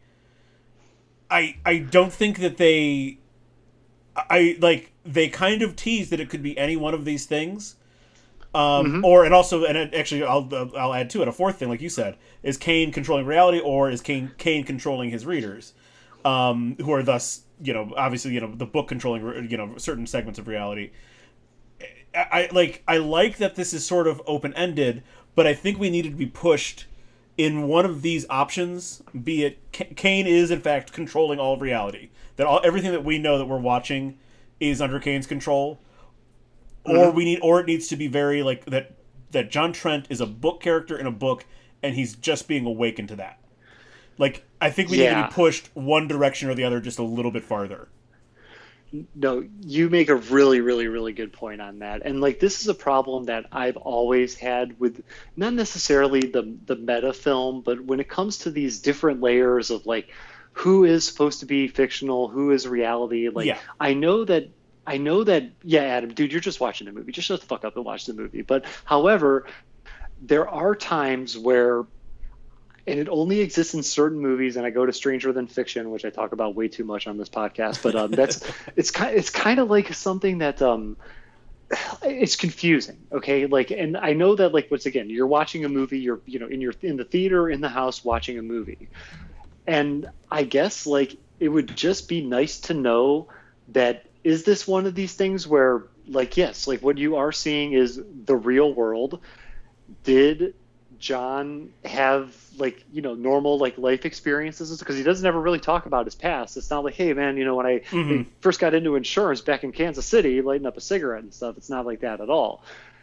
And I just think that like, I know that like I shouldn't normally be asking the questions about like John Trent's past and everybody's past and stuff like that, but when you don't establish like what you're actually watching or clue the audience in as to what it is, instead of just shotgunning 3 or 4 different kind of what this could be, it does kind of create a little bit of the disorienting thing. Because towards the end, like when you I think it goes probably like right around the time where Kane hands him the manuscript.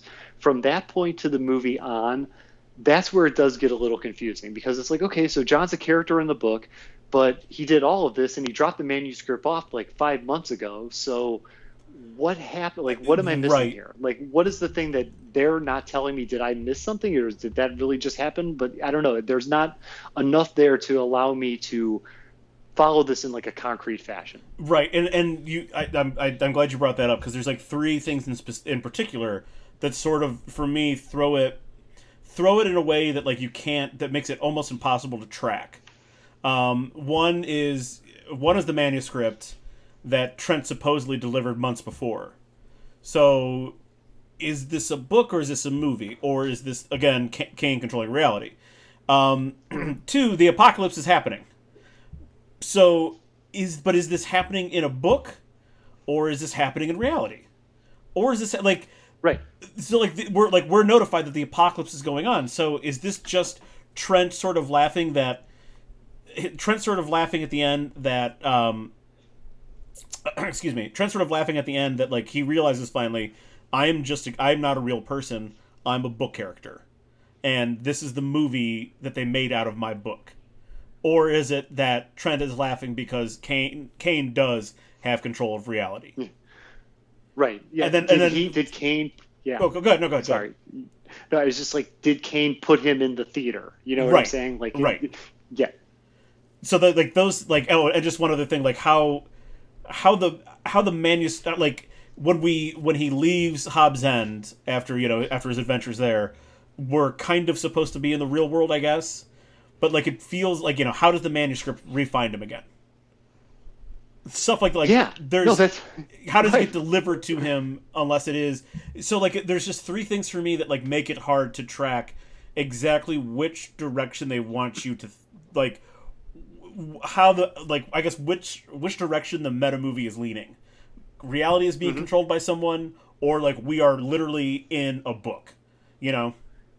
Yeah. Of course, man. No, of course. And then you could do what I did, which is completely stupid. And then you're like, well, what if this is all in his head, which is then being written down in a book somewhere? There's just so many different ways that you could take this. And I got to be honest with you, dude. Like, so for me, being as big a fan of movies as I am, there is one particular style that like it's very similar to like what we're talking about here. And I'm just going to be really quick with this. And have you ever, these movies where like it takes place, the main character is the main character. Okay. Like Wilfred is a great example of this. Okay.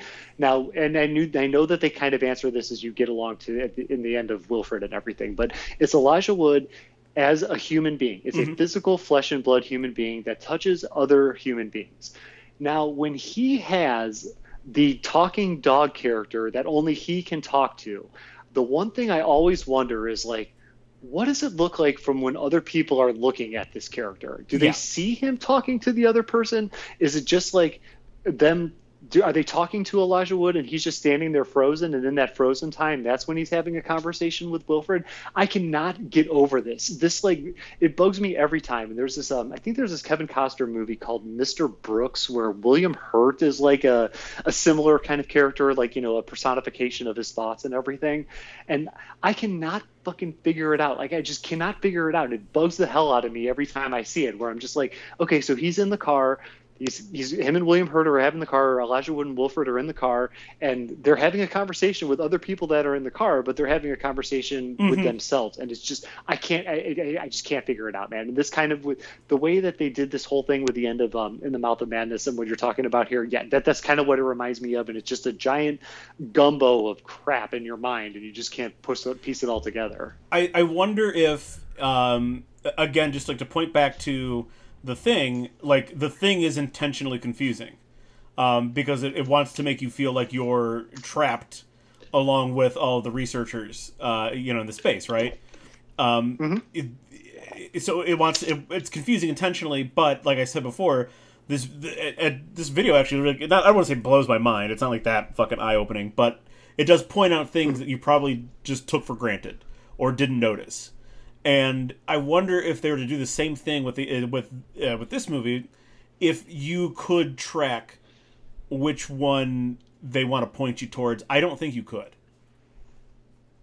Yeah, I'm gonna have to watch this Thing video, so please send me a link to Sure. that. But from what you've described, I can't pinpoint that either. I mean, it must be the highest brow of writing humanly possible to include that kind of stuff and have between me watching it 2.5 times and you seeing it during your times watching it and everything, that we wouldn't be able to figure this out between the two of us. You particularly, like, there's no way that you would not be able to figure this out if it was there to be found. Right. I really like that was kind of like the half watch mostly was to try to track what we were doing with the book and the manuscript and everything, and it just doesn't quite track with like what we're being shown. So, like again, it's it's an open-ended kind of ending, which questions not being answered, that's totally fine. But like I feel like there was like one question left unanswered that we needed to be informed on for the ending to make a little bit more sense. Yeah, I do. I completely understand what you're saying. I could not agree anymore. And I'm going to keep this one short for mine because there's no way in hell that is anywhere as good as that. But there's one thing with the acting that bugged the shit out of me. And the fact that Charlton Heston was in this movie, like, you remember you were talking about Nicole Kidman and everything and it being distracting? Mm-hmm. This was such a distraction for me. Like, I'm not entirely familiar with the 80s to 90s career of Charlton Heston. I don't know if he was as big as he was during the Ben-Hur days, or if in terms of like popularity, if he was more or less popular. I'm just going to assume that he wasn't as popular. But when you see Charlton Heston, and especially knowing what we know about Charlton Heston as like the modern day like NRA guy, mm-hmm. And I know that this isn't John Carpenter's fault. I know this is nobody's fault, but it was just too much of a distraction for me, because all I'm seeing is the NRA guy. All I'm seeing is like the commercials for old people that he did. I'm not really seeing an actor there. Yeah. And I'm not saying that these scenes fell flat or anything, because I mean it's Charlton Heston, dude. Like, I mean, it's freaking Ben-Hur up in there. Right, one of the greatest actors that ever acted. Yeah. Yeah, original Planet of the Apes, yep. Right? Yeah. Okay. Yeah, I mean it's Charlton Heston up in there, but it just doesn't feel right. And like it almost feels like that this is like one of the biggest stars like Carpenter ever had in one of his movies. And if you are going to get Charlton Heston, like the name Charlton Heston in one of your movies, like, I don't know, man, the publisher, like, I don't, it just kind of took me for a whim. I didn't really see that one coming. Even when I was like scrolling through the IMDb actors, I just totally overlooked it because it was like, holy shit, like Charlton Heston is in this movie. And I don't know, like, the way Charlton Heston has aged, in our timeline, I don't know, man. Jess and I were watching the Fresh Prince. Like, we just got done with that like a couple weeks ago. We watched the whole thing, and Donald Trump makes an appearance in one of the Fresh Prince episodes. Mm-hmm. And I remember how, like, in the 90s, I would have thought that was awesome. Like, dude, Donald Trump is on the Fresh Prince, and they fucking love him. And dude, like, Will Smith and Uncle Phil are giving him high fives and everything. And when you see that now, it was. Yeah. It was really disturbing. Mm-hmm. Like, Jess and I, like, any humor, anything, like, it was sucked out of the scene and stuff. It was just like, oh, like, he did an episode of The Fresh Prince. And that's kind of the same thing I got with Charlton Heston's appearance in this movie. Yeah, dude, I'm with you that 100%. It would have been, I'll tell you what, it would have been great if every time we met Jackson Harlow, if he was, like, out, like, hunting. Yeah, like we had to go. Like, I know. We had to go meet him, like, while he's like shooting quail or something. Yep. Yeah, just some kind of working in that whole like NRA thing. That actually would have been. I think I would have laughed. Like, I wouldn't have been distracted. I would have been laughing hysterically if that was the case. But God, yeah, no, you're 100% right. I was seriously like half expecting him to be holding a gun. Like every time he like showed him like just packing heat on his hip or something. It's right. You're right. It is just sort of the way we think about Charlton Heston now. But that was even there in the 90s, not maybe to the same degree. But it was there in the 90s. It's just you're right. Like that's a really distracting actor to have in this type of movie. It would be like in something like I don't know, like in something like Midsummer, if like Michael Douglas was in a scene, you'd be like, whoa, like what the fuck is he doing here? Like this is kind of, I mean, like he's a great actor and everything, but like why the fuck are you in this scene? Yeah, dude. And it made me kind of think about like just cameos in general and stuff. And I hate to say this, but like I'm kind of just preserving cameos from now on to comedies. Like if it's Yes, now when I say yes. so like when I say cameos, like in this Zack Snyder Justice League that's about to come out, Jared Leto's Joker is supposed to be in it. Hmm. Now I'm assuming that it's going to be fucking awful because it's Jared Leto's Joker. Hmm. But however, like that is going to be one cameo I'm at least intrigued by in a non-comedy film. But other than like it really takes away from a lot of stuff in drama and horror when you have to focus on like a big name just kind of being in there in these small scenes. Like in a comedy, if that was Charlton Heston, like, and they have to go like find him and he's shooting guns and turns out, hey, he's actually human hunting. Yeah, I'm gonna laugh at that 9 days out of the week. All right. Right. But when it comes to horror and dramas and stuff, like I'm really like not about the cameo. If you're going to do the cameo, you might as well just do the glorified cameo where at least the person's on for like 15 minutes in a story arc or something. But just the random stopover and all coming in like, hey, by the way, Brad Pitt wants to do this. Yeah, I'm kind of over that. Yep. You know how you do a cameo, like you do a good cameo? You do The Rock in the Reno 911 movie. Where He's in that? Yep, he's in it for about 2 minutes and he blows himself up. Okay. And that's it. Interesting. That's it. That's very cool. That honestly reminds me of Brad Pitt's cameo in Deadpool 2, where all we do is just see his face and he gets fried on some electrical wires. Yep. That's kind of how you. That's definitely how you do it. Exactly what it's a glorious death. Like it's the kind of death The Rock would not take part in now in one of his movies. Yeah, of course. Oh, yeah, because now in his movies, he's got to live and he's got to be the guy dragging the bad guy into the jail cell. And I can't even imagine like what his contract must look like for one of his movies and stuff. Like, I mean, it's got to be like ridiculously long with all the do's and don'ts of the characters. They have a punch counter. So like if there's like a punch equation. So like if The Rock gets hit twice, he's got to deal like 2.5 times the damage. I swear to God, that's like a real thing. I believe it, dude. I believe it. I saw this. I saw like a little like sheet. It was like a one sheet of the rules for the Roadrunner and Wile E. Coyote cartoons. Mm-hmm. And this, like, there's only like there's like 10 things or something on there, which I guarantee you, The Rock has got more than 10 things. But the fact that they like do these kinds of specifics, it is just incredible to me, man. And a punch ratio. Yeah, I buy that all the way. Like you had me at punch ratio without a doubt. Punch ratio. Anyway, and this to me is the most absurd thing of all. He gets paid to tweet about the movies that he's in, and does post he really? and post on Instagram. Yeah, he gets paid in an Instagram post. It's like $500,000 per Instagram post about a movie that he is starring in, and would already have a vested interest in promoting. Wow. Okay. Yeah. Wow. And now that I kind of think about what The Rock's Instagram account looks like, and yeah, man, like I could see that because he does do these posts every now and then that it almost seems like somebody is writing them for him, or even so much like, hey, Rock, can you speak from the heart, but then let us touch it up a little bit? And now knowing that makes all the sense in the world, dude. That makes all the sense in the world to me that he would be doing something like that. I don't think anyone touches those up. I think he's just that savvy. Like he's like we talked about like how the WWE is like training for action movie stars basically. And how to like have a stage presence and that kind of stuff. He was always already really great at that. I really think that is him. He's just that savvy and that good at doing it.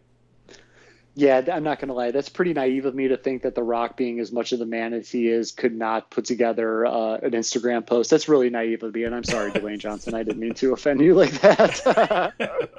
Anyway, sorry to derail that completely. No problem, dude. You want to talk about The Rock for 40 more minutes? Let's do it. I can do it any day. Okay, so let me see here. I think we're on effects work. Yeah. So, are there any negatives in the effects work that that you could think of? Just a couple we mentioned before that, like, just some of the CGI work is a little bit dated. Obviously, there's not many. There aren't many films from the early and mid '90s that hold up CGI wise anymore. I mean, even in 10 years ago, there's not many that would have held up. So like that's a very obvious one. I did think that like we did need some kind of visual for the infection or the epidemic, but it just felt very cliche to me. You know, the blood dripping from the eyes and the nose and stuff. The kind of like Right. pale skin, like you're dying. Hmm. Just something like that's just like we've seen that in countless horror movies. What I did like and what they should have like kind of played off of more when when he gets attacked, when he and his friend get attacked by the axe wielding man, as we learn is his Sutter Kane's agent. The dual pupil thing, that was fucking interesting. Like, why couldn't we have done more of that? Yeah, I got you on that, dude. I definitely. We only saw the crazy blue eyes like 2 or 3 times throughout the whole movie and stuff. Like Yeah, the crazy ones, not just like everybody having the close up with the blue eyes, but the right. crazy blue eyes. Yeah, I could definitely see. I could agree with you on that. Like the visuals of the pandemic could have been heightened a little bit more, and they Mhm. all could have had maybe like some kind of distinct symbol that lets people know that and I know that's probably what they were going with, like the blood in the Sure. eyes and all that stuff, but they probably could have done something a little bit better, or maybe like introduce like some type of imagery like in the book that's being printed in the beginning, and like the cover of one of the books is something that they all have on their faces or some shit like that, or like whether it be like like you said with the blue eyes, or yeah, the haircuts, whatever the hell it is, you know. So there could have been a little bit more of a visual representation for those who were infected. I completely agree with you on that one. And the only thing that I could add to this part with the negative, it's just kind of echo some of the stuff that we talked about before, and that is when it came to the creatures and stuff, and like some of these like early 90s, like I mean the creatures, like yeah, those are cool creatures. I don't think that they were as cool as we got in the Thing, but then again, it's one of these movies that this isn't necessarily a creature movie. I just thought the Mhm. creatures were kind of like an added bonus to what we were already getting. So I can understand them maybe not putting as much emphasis on like doing really good creature work like they did in the Sure. Thing.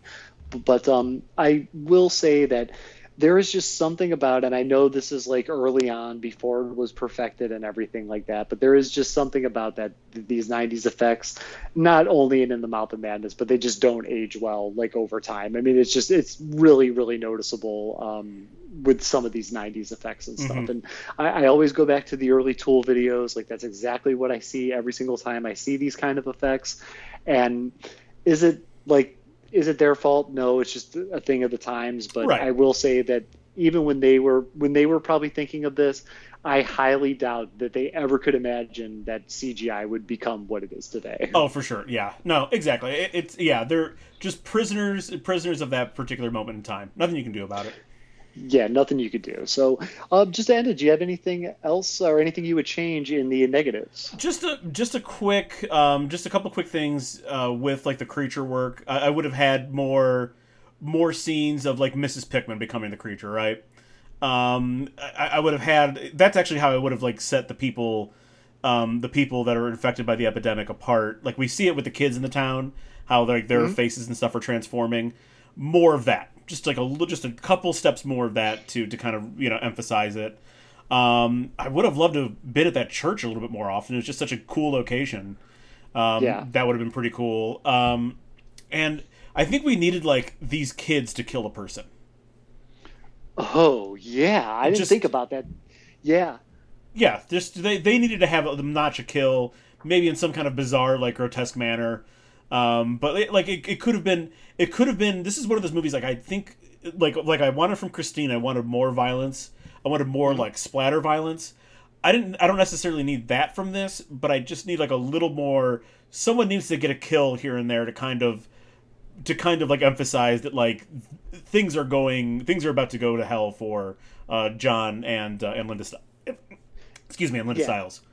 Yeah, dude. Something to like reinforce the fact that like, hey, you guys are really in a dangerous as shit, fucked up town and everything. Like, and I know that uh, Wilhelm von Homburg does kill himself, but it's just not enough. And I Right. think like with the kids, like the kids specifically, and that's a really good point that you make there.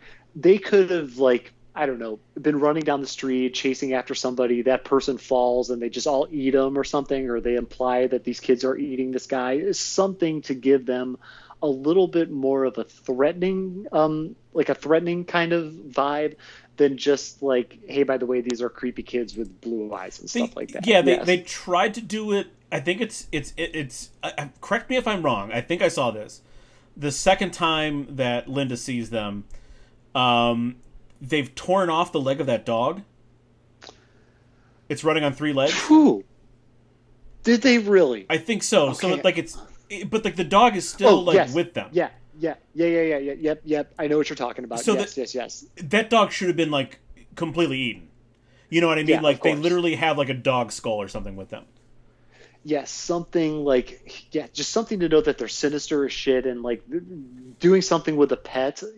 Like we don't have to see that. We don't have to see it at all. We don't have to see the dog, right. But like something to give us the illusion that these kids are capable than a little bit more than just like showing up and looking really, really creepy. Yeah.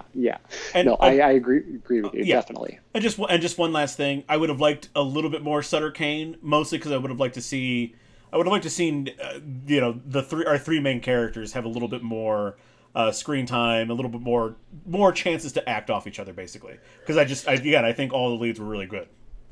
Yeah, the Sutter Kane thing, that was one of the ones that I had. Like Sutter Kane, we could have used 10 or 15 minutes more, maybe peppered in. Maybe not even that much. Maybe even like between 5 and 12 minutes, something like that. Just a little bit more. And they don't even have to do it in the beginning. Like I loved that they went all that time without us seeing him.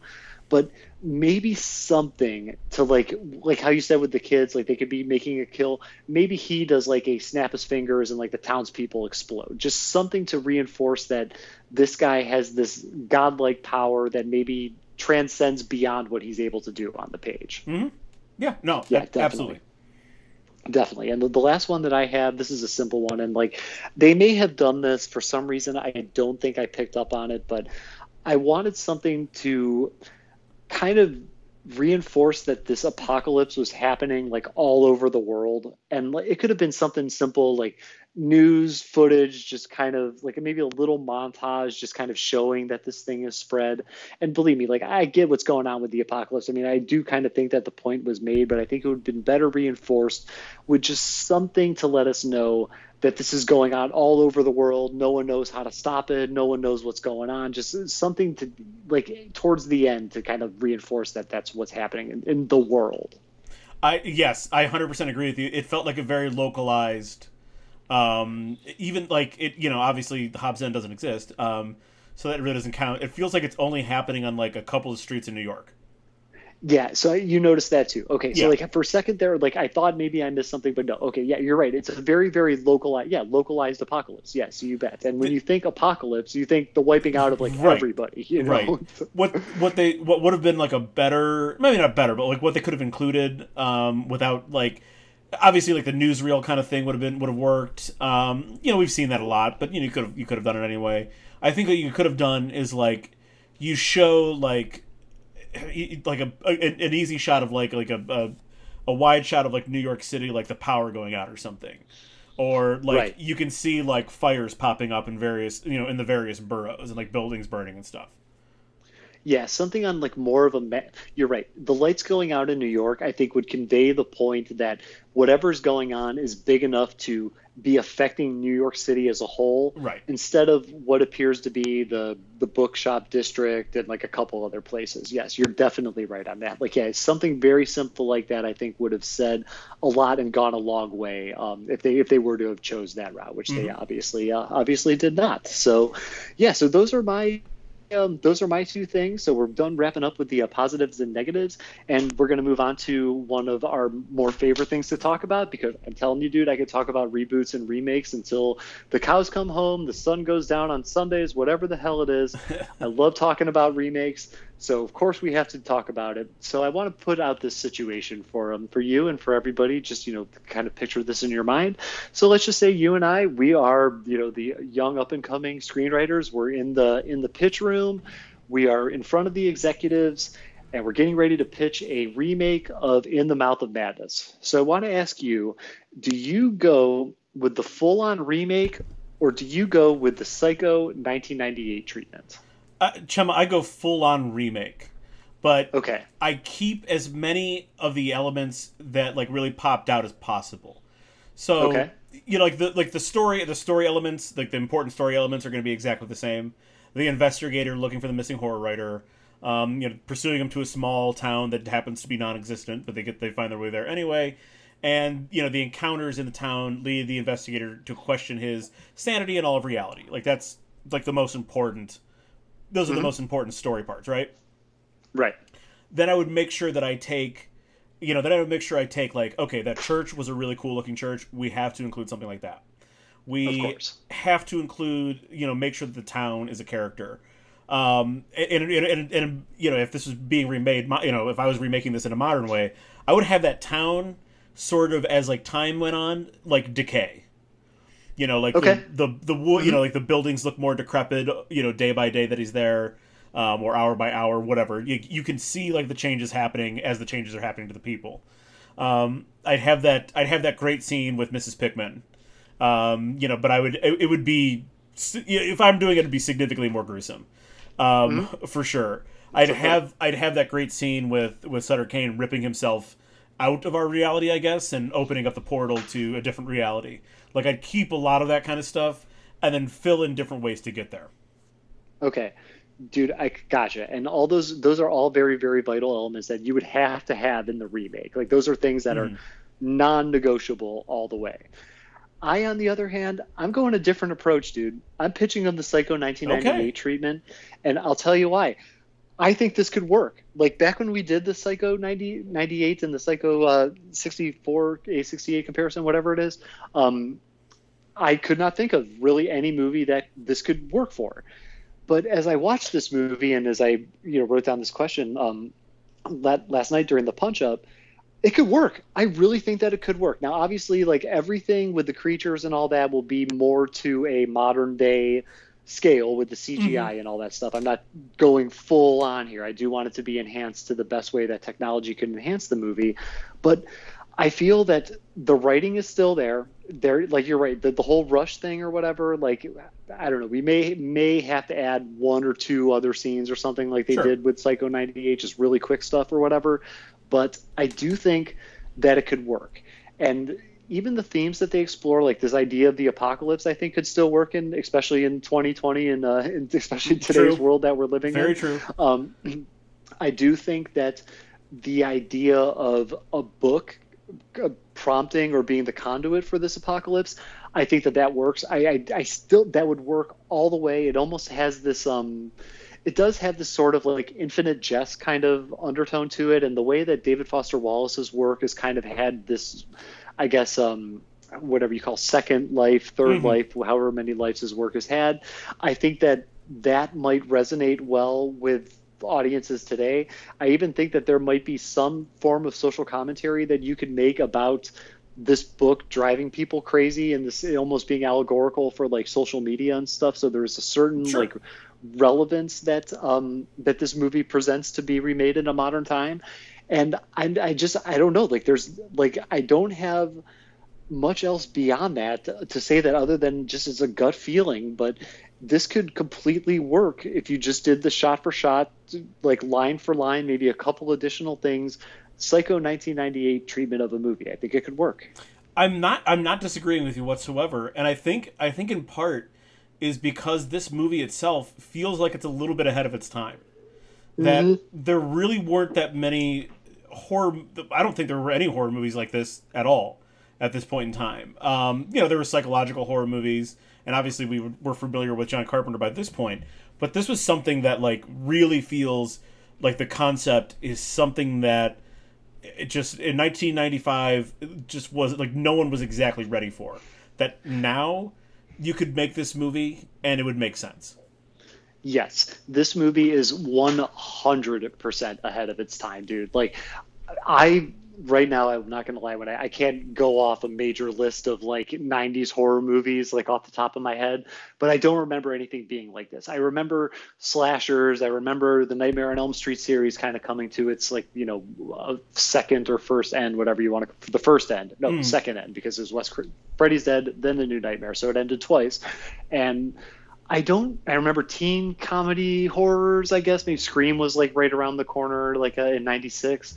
But I don't really remember too many movies being like this. I definitely don't remember any movies casting such a large net of horror and encompassing so many things in 90 minutes that I could comfortably say that this movie is ahead of its time. And it's weird. Like I think like I use that phrase a little bit too much in conversation, like, oh, something is ahead of its time.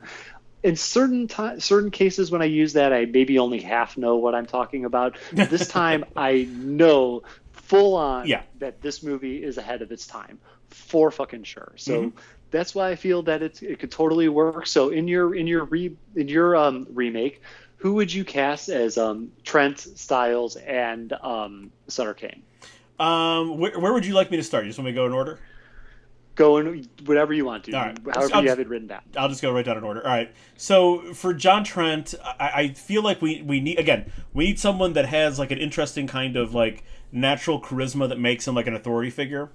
And there's plenty of actors that kind of are currently doing this kind of stuff. Like they're usually playing like cops and stuff on TV, right? Or federal agents on like a procedural. So I'm going with one of those guys, but who more recently playing an authority figure in a very different way. I'm going with Cliff Curtis. He's also a Kiwi, another New Zealand actor. Cliff Curtis most recently was in Fear the Walking Dead as one of the leads with Kim Dickens. If people out there, he looks like a Maori warrior with a big crooked nose. He's been in tons of stuff the last like 20 years or so, but Cliff Curtis a lot of times is playing cops, playing federal agents. Like I said, in Fear the Walking Dead, he is definitely like the unquestioned leader of we shouldn't say unquestioned leader, but one of the leaders of like this particular group of people that we're following. And that he's got good charisma. He's interesting. I feel like he would just be an interesting presence to have in a horror movie. I can't specifically point down anything other than that. I just think that Cliff Curtis would slide right in there for his fellow Kiwi actor Sam Neill in this case. Yeah, I do like Cliff Curtis a lot. Like he was actually in Once We Were Warriors, if I'm not mistaken. Yes, he was. Yep. The default film from New Zealand that they make you watch in all film schools, and he was a pretty shitty guy in that. I'm telling you, he was a really good actor in that movie, and I loved when Jango Fett fucking broke that 40 bottle and started stabbing him with it at the end. That was badass. So I like it. Cliff Curtis. He's a solid actor. I think that this is a movie that calls for someone that's, again, not going to call too much attention to themselves. Like if you were to put Brad Pitt in this movie, my goodness, the movie wildly changes when you put someone like that in. Right. Cliff Curtis, I think, would fit in really well. Similarly, for Linda Stiles, you need someone who, again, is like, you need someone who is a presence, but like is sort of, she's the mentor, she's the guide for John Trent, so she can't like totally overshadow him, but you still need like a solid professional actress who can handle the dual role of being like the person who knows more and then the person who loses it.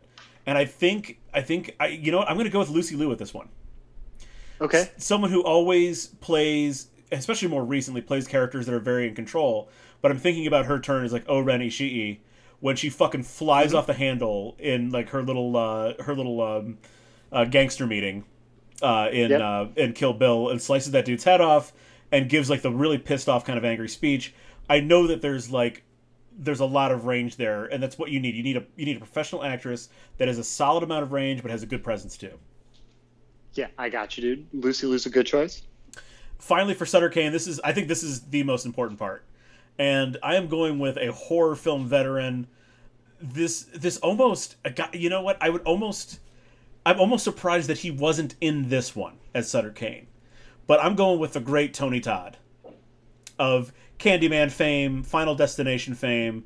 He's got the physical presence. He's a big, tall, black guy with those like deep, just scary looking eyes and that fucking voice. Mm-hmm. I would love to hear some of Sutter Kane's lines coming out of Tony Todd's mouth. Yeah.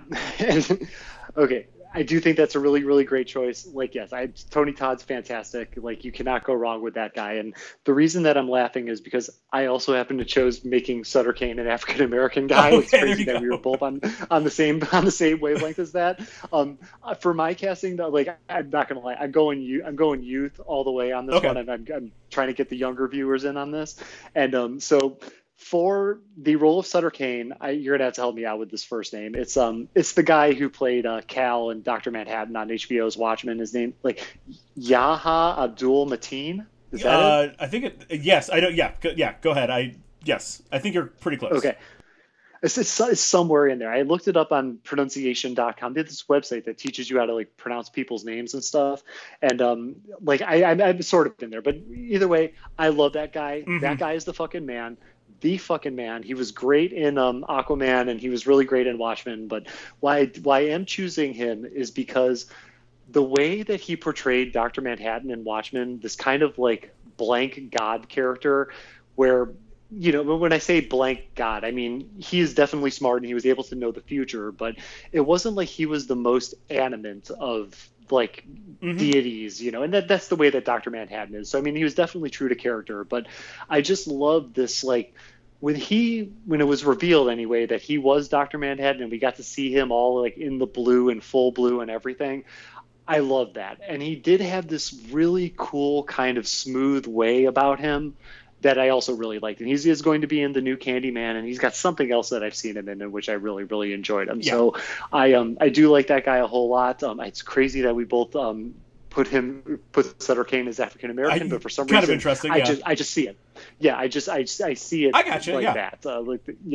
So when it comes to Trent, love Adam Driver. I cannot go wrong with Adam Driver. And as much as Adam Driver is great, you can't really hate on Adam Driver. But I still think that a lot of the times the roles he picks, he's playing to his strengths. And he's great in a lot of stuff that he's done. I mean, he's been nominated for Academy Awards. I don't think he's won, but I know he's been nominated. But I still feel that he's playing to all of his strengths. And when we get range, and I'm putting that in quotes with Adam Driver, I think it's more or less like it's range in the sense that he's playing maybe like a different variation of like the same character. And he's not, when I say it, not playing like different characters that just happen to be the same character. He might be depressed guy who gets a little bit more depressed, but he doesn't go from like depressed to the smartest guy around to this cunning insurance thing, you know, to going to crazy. You never see that kind of range of emotion with Adam Driver. So I think that it's if this guy's going to be elevated to an elite actor platform, as it seems like he is on the trajectory to do so, I think he needs to step up and do a big acting performance that requires a lot of variation in character. So I don't think we've gotten that yet, and it's going to happen at some point in time. And why not come over to Adam Chmielewski's Psycho 1998 treatment of In the Mouth of Madness? I like the choice, and it really would be. This would be like a whole new, this would be a whole new like mountain for him to climb if he were to pull off this character. It's not easy trying to be what Sam Neill is. Right. No, exactly. It's not easy at all. And I think he needs one of these kind of super challenging roles. We haven't gotten it yet. He's found his niche. He's found a way to be really, really great in this niche. But if he wants to be the Downey Jr., to be, the next, like, whatever kind of tall, sort of weird looking and weirdly good looking guy, this is the kind of role that he needs to take on. And for Styles, this is completely for one scene and one scene alone. I'm going with Aubrey Plaza. And the reason that I went with this is Aubrey Plaza has this really like kind of cool twisted smile that you see a lot on the show Legion, where she plays the villain. She's that like one of the human form of the antagonist in the show Legion that was on FX. And Aubrey Plaza's face has got a fuck ton of character, man, and it's a very beautiful face with a fuck ton of character, no less. Believe me, Aubrey, till the day I die. But so what I'm casting her for is the contortionist scene where it's like, where Linda kind of smiles at him, the upside down smile and everything. That crazy, sinister Aubrey Plaza smile would look amazing on that contortioned body and stuff like that. It looks amazing on her non-contorse body. So it's going to look really, really good on that contorse body on screen. So those are my three. I'd go in trying to grab the youth on this one, but I do think that those would work for sure. I actually thought about Aubrey Plaza as well, and I do think, like, I totally 100% know exactly how that would, like, I can picture it right now, and I think you're dead on with how that would look. I think she's one of those ones that would be distracting, though. She's distracting for me. Anything she's into, like, I just think I know what you're saying. Yeah. Have you seen the show? Easy on Netflix? I know what it is. If she's in one of the episodes, I have not seen it. I think I've only seen two episodes. It takes place in Chicago, right? It's the Yeah, it's all anthology these Chicago comedy it's all these series. Chicago centric stories. Joe Swanberg definitely thinks he's a lot more clever than he actually is. That's like the most polite thing I'll say about this. But like she's in an episode. She's in an episode with who the fuck else is in it? It's not that they're okay. So she's in an episode. She's distracting in this episode because she's like the biggest name, and like it's a bunch of other people who are kind of not well known at all. And then also Okay. like Joe Lo Truglio's in it in this episode. Oh God. So it's like two really, for different reasons, two very distracting actors in an episode. Yeah, that's a little much right there. Like Joe Latruglio, like I do love that guy, but he's got to be used in a really certain way because Correct. the way that he is on camera, they both command so much attention. Him and Aubrey Plaza when they're on screen that it's sort of unless they're used perfectly, it's going to be somewhat of a distraction. Like that's just Yeah. kind of like it almost feels like it comes with the territory for me anyway. For sure. So, But so nonetheless, very good choices. I 100%. I'm on board with that too. Well, I thank you very much, sir. And to be the guy behind the camera, the dude who's going to put this whole vision of yours together, who do you got? So I'm gonna give you a dual answer here, but like one is the real answer. The first one I'm going to talk about though, just for like in my version of this, I would want more of the creatures. You know, more of I want more of these Lovecraftian creatures, all strewn about strewn about Hobbs End. And if that's the case, I want Guillermo del Toro to go ahead and take the fucking lead on this. Who I mean, like literally, who else is creating anything that he creates? You know what I mean? Like there is you want to if there's such thing as an auteur for like creatures, it's Guillermo del Toro. There is Yeah. no one making these sort of these monsters and aliens and demons and things that are like no one is doing what he does. No one can do what he does.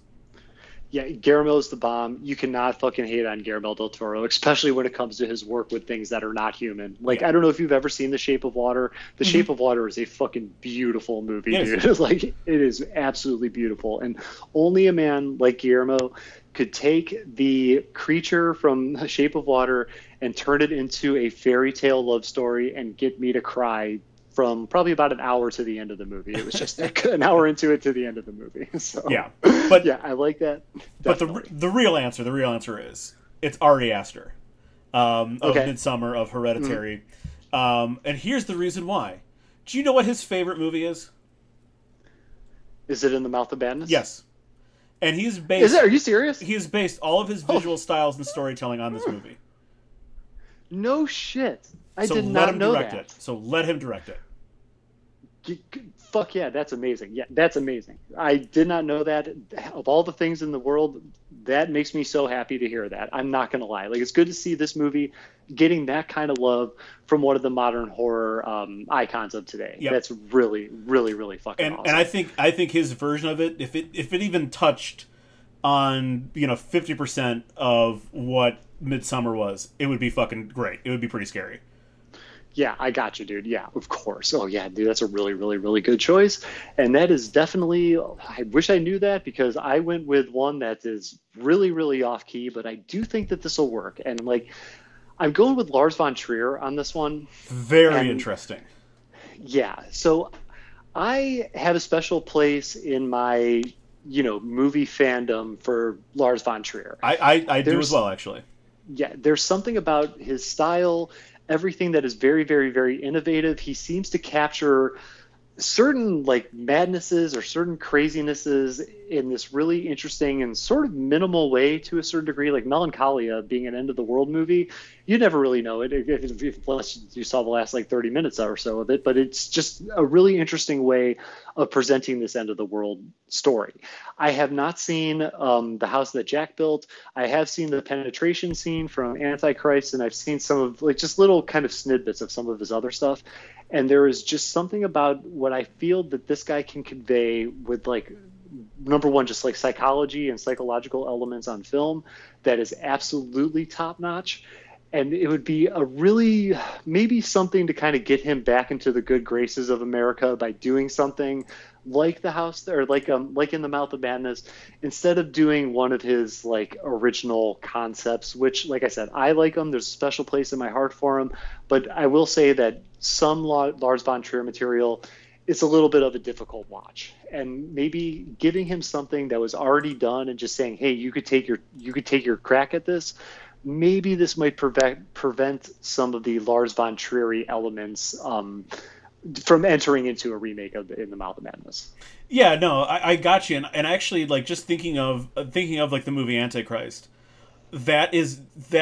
I mean, obviously, it's I don't know, famous, I guess, for its penetration scene. Whatever. I mean, it's the same thing that he did with Nymphomaniac. It's just porn actors. Yeah. Yeah. But like thinking about like the mood and the tone of Antichrist, that mood and tone would be something that would be extraordinary to see in this type of horror movie. And like it really is. It's a different Antichrist is a very different type of horror movie, but a horror movie nonetheless. And like if you could just transport that atmosphere over to a remake of In the Mouth of Madness, it would be fucking awesome. It would be really awesome. Yeah, dude. Like, there's something that guy does right, and I want him to take what he does right and put it into something like this project. I think it would work really, really, really well, for sure. I like that outside the box choice. That's really very interesting. Oh, dude, believe me, I'm in an outside the box thinking kind of mood today. You know, maybe I'm thinking outside the bun, little Taco Bell later for dinner and everything. There's a lot of thinking outside here.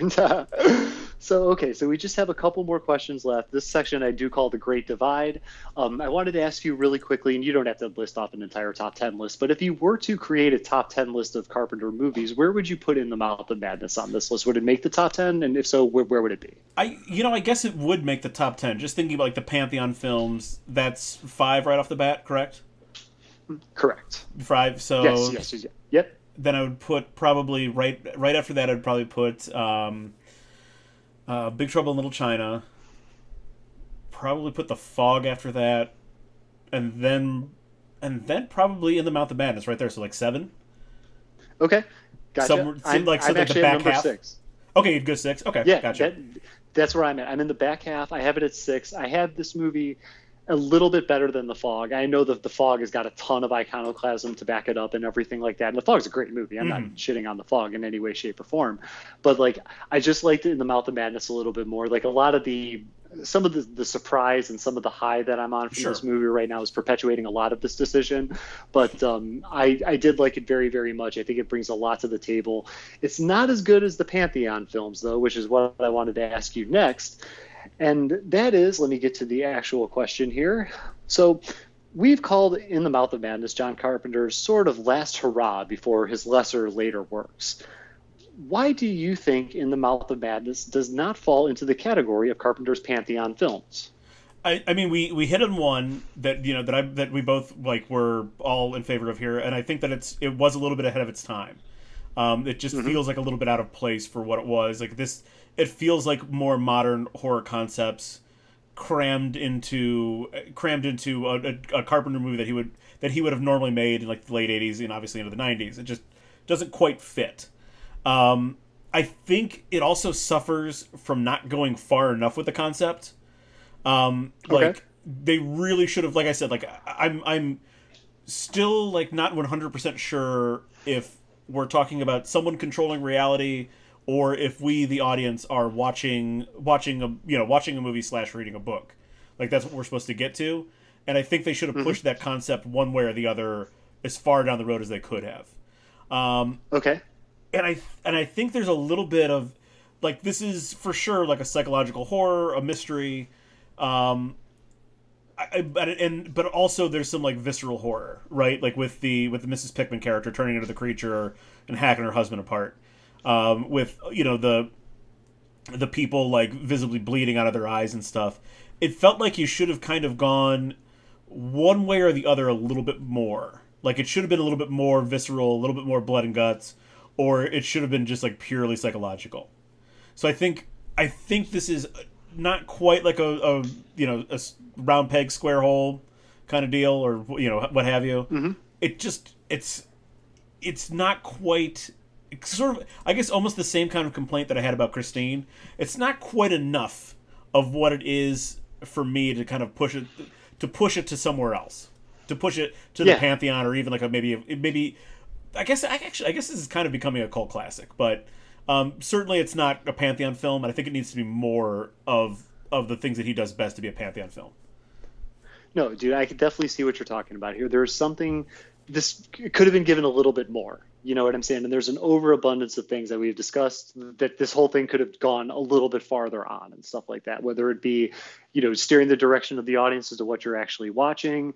Maybe it is something involving like effects or something like that, the presentation of it or whatever. There's even stuff with the story in general. They could have pushed this a little bit farther. I definitely agree with you on that. The one thing that I'm going to say here, this might be the controversial statement of the entire episode, which thank God I saved it for last, is that I think at some point in time, this movie is going to be due for a major, major renaissance. And while we may not consider it a pantheon film now, I have a feeling that in time, this is going to be considered a pantheon work. And the reason that I say that is because, and I hate to go the direction I'm going with this, it's rather dark, but whenever John Carpenter does pass away, and he is getting older now, and we do wish him the best of his golden years, but whenever he does pass away, I have the certain feeling that the world or the internet, or whatever you want to call it, the zeitgeist, is kind of going back to like what we were talking about, why we didn't really do any reviews of the Pantheon episodes. I think everybody's had so much to say. There's no new experiences that people can have with those movies. And I will guarantee you that the week after John Carpenter passes away, Halloween, The Thing, and They Live are the number 1, 2, and 3 downloaded and rented movies on iTunes. Sure, yep. But I have a feeling that what's going to happen is people are going to start to look for other things that John Carpenter did that they can kind of hold up in the same regard as they do Halloween and The Thing and stuff like that. They're just going to be looking for new material, new articles for the internet to write, to break down the 15 things you didn't know about this or whatever it is. And at some point in time, this movie is going to get the recognition that I feel it deserves. Because like this movie, like it didn't really do so hot at the box office. It only profited, I think, like $900,000, only $900,000 in 1990s dollars. But there's something about this work not necessarily being a forgotten work, but it's definitely a lesser known one. And when people do get the hankering to go back into some of his older horror movies, I have a feeling that they're going to flock to this one. And this one, we're going to be seeing the In the Mouth of Madness score reprinted on vinyl by Death Waltz Records, and for years to come. It's just a matter of time until people find this movie and appreciate it. And the fact that it was ahead of its time, I think audiences have caught up to, or not even exceeded, what they were going through with this. So at some point in time, these planes are just going to kind of collide. And when we're doing the the occasionalist retrospective, some point in time, years and years down the road, we're going to be like, dude, In the Mouth of Madness is one of his Pantheon films. I just had this feeling that that's going to happen. You might end up being right, and that's exactly what I was thinking. I'm like, if in the next, hopefully it's not for many, many years, that Carpenter dies or Sam Neill dies, or I think it would have to be one of those two. That there's going to be a reinvestigation of like the same way that whenever a musician dies, or whenever a guy's skateboarding and drinking cranberry juice while listening to Fleetwood Mac, like we have to go back and listen to it. It is that we do have that same kind of effect with. It's probably it's not the same as music, just because like it's so easy to like find stuff on Spotify, YouTube, Pandora, whatever. But when a name whenever Steven Spielberg dies, there's going to be a huge re-examination of everything that he's done, especially his later movies. So like it's the same thing. You're right. The same thing's going to happen with Carpenter. Whenever he dies, and again, hopefully it's not for another 10 to 15 years. Hopefully he's like 90 when he dies. But when that does happen, obviously the Pantheon films are going to be talked about again, about how those are so influential in the history of American cinema, world cinema really, but obviously it's very specifically American cinema. And then it's going to be like, well, do you remember this one with Kurt Russell? Do you remember Big Trouble in Little China? How that movie got kicked around for so many years. They're going to do a sequel and they're going to do a remake. Blah blah blah. All the stuff that one's influenced. And then I think the next thing that they're going to get to, because you're going to talk about The Thing, it's going to be the Apocalypse trilogy. So they're going to talk about The Thing. They're going to talk about Prince of Darkness, and they're going to talk about this movie as one collective unit. because that's how obviously how he saw it. So I think you're right. Like, I do think you're right that like once like you kind of could do like the full you have time to do the full compare and contrast of the Apocalypse trilogy, like both Prince of Darkness and In the Mouth of Madness are going to stand out quite a bit more in the years going forward. Yeah, I just have this certain feeling about it. I hope I'm right, just so I can say that I made a awesome future prediction. But it just seems to make sense to me, man. Like that's just the way that this whole kind of progression, this posthumous progression of people's appreciating other people's work, just kind of happens to be. So like. When Prince passed away in 2016, out of nowhere, when Prince passed away in 2016, immediately you had, I probably myself went right to Purple Rain. I know like the first thing I listened to was that guitar solo from the Rock Hall induction, but you had people go to Purple Rain, and now like other Prince albums are starting to get reissued on vinyl. Sign of the Times just did a couple months ago. So like that's happening. It's just like this natural progression. And I guarantee you that in like 2 or 3 years, people are just going to all of a sudden have this crazy appreciation for a random Prince record that like you and I've never heard of. And it's like, this could be his greatest, most underappreciated work. So you're absolutely right. I mean, we're getting that right now. There's Pepsi is releasing a commercial with a previously unheard Notorious B.I.G. song. So like, don't be shocked if Biggie has a little renaissance in the coming days. Yeah, dude, I welcome it, man. Believe me, I've been listening to Life After Death pretty regularly the last couple of years, so I'm all for a nice little shot at Biggie again. All right, so do you have any final thoughts before we wrap up with this and then kind of transition into our little mini-sode? Nothing. No, I don't. This movie was a lot of fun. Like I really loved going. This is such a time capsule movie because I could almost specifically remember watching this on Showtime. But such a time capsule movie, a lot of fun to see young Sam Neill kind of at the height of his powers, post Jurassic Park, and like really his introduction to American audiences. So like seeing Sam Neill at the height of his powers. Seeing Jürgen Prochnow in something other than Beer Fest, which I was not joking the other day on Facebook. I literally watch Beer Fest once a month. I'm not really entirely sure why, but it's just like great background noise, and I can dip in and out. It's like a perfect background noise movie. Of course. So like all of that, and like just sort of reinvestigating this movie from my standpoint as an adult versus like when I was a teenager. It's just really interesting to see like how many things still work, things that don't work, and like what I cling on to now, like thinking about it, just like how with really simple storytelling and like really straightforward storytelling, John Carpenter managed to capture a really unique atmosphere in this movie. It's really brilliant. Yeah, dude, this one, like my final thoughts, so just going to make this really, really quick, is that I was so goddamn surprised. Again, we're this bookending this conversation by surprise. This was amazing. Like I was so pleased in so many great ways. I loved this. I seriously, like, I'm very happy we decided to do this instead of kind of going with like They Live and like whatever we were talking about originally. And I even think that it's a really cool coincidence that we reviewed John Carpenter's making of a Stephen King movie to then cap off the John Carpenter month with a movie that is basically John Carpenter and John Carpenter, telling a story about somebody named like Stephen King, which I thought was great. It was. It's just a little nod, like a friendly wave to Stephen King that he's named Sutter Kane. He's a horror writer and he lives in New England.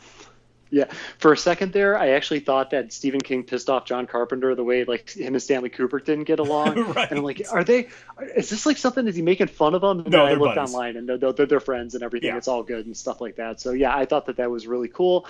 Fucking just a really great kind of way to sort of bring this entire experience full circle. And I know we're going to be recording our mini episode here. So, dude, if you want to lead it on out and we could get going to that. So everybody, yes, stay tuned for our wrap-up mini-sode that we're going to be having for sure. Yeah, Chema, thanks for doing this. This is a really fun iteration of spooky season to focus on John Carpenter, one of our still living, by the way. Just don't we're not wishing for his death to make this movie popular, just in case that wasn't clear. But really fun to do an in-depth profile on one of our living horror icons. Just a really great time doing this. I'm glad that you were along for the ride. And so for Adam Chmielewski, I am Matt Pagel. Saying thanks for downloading us, streaming us. Thanks for following along with this whole fun ride during the spooky season, and we will see you next time.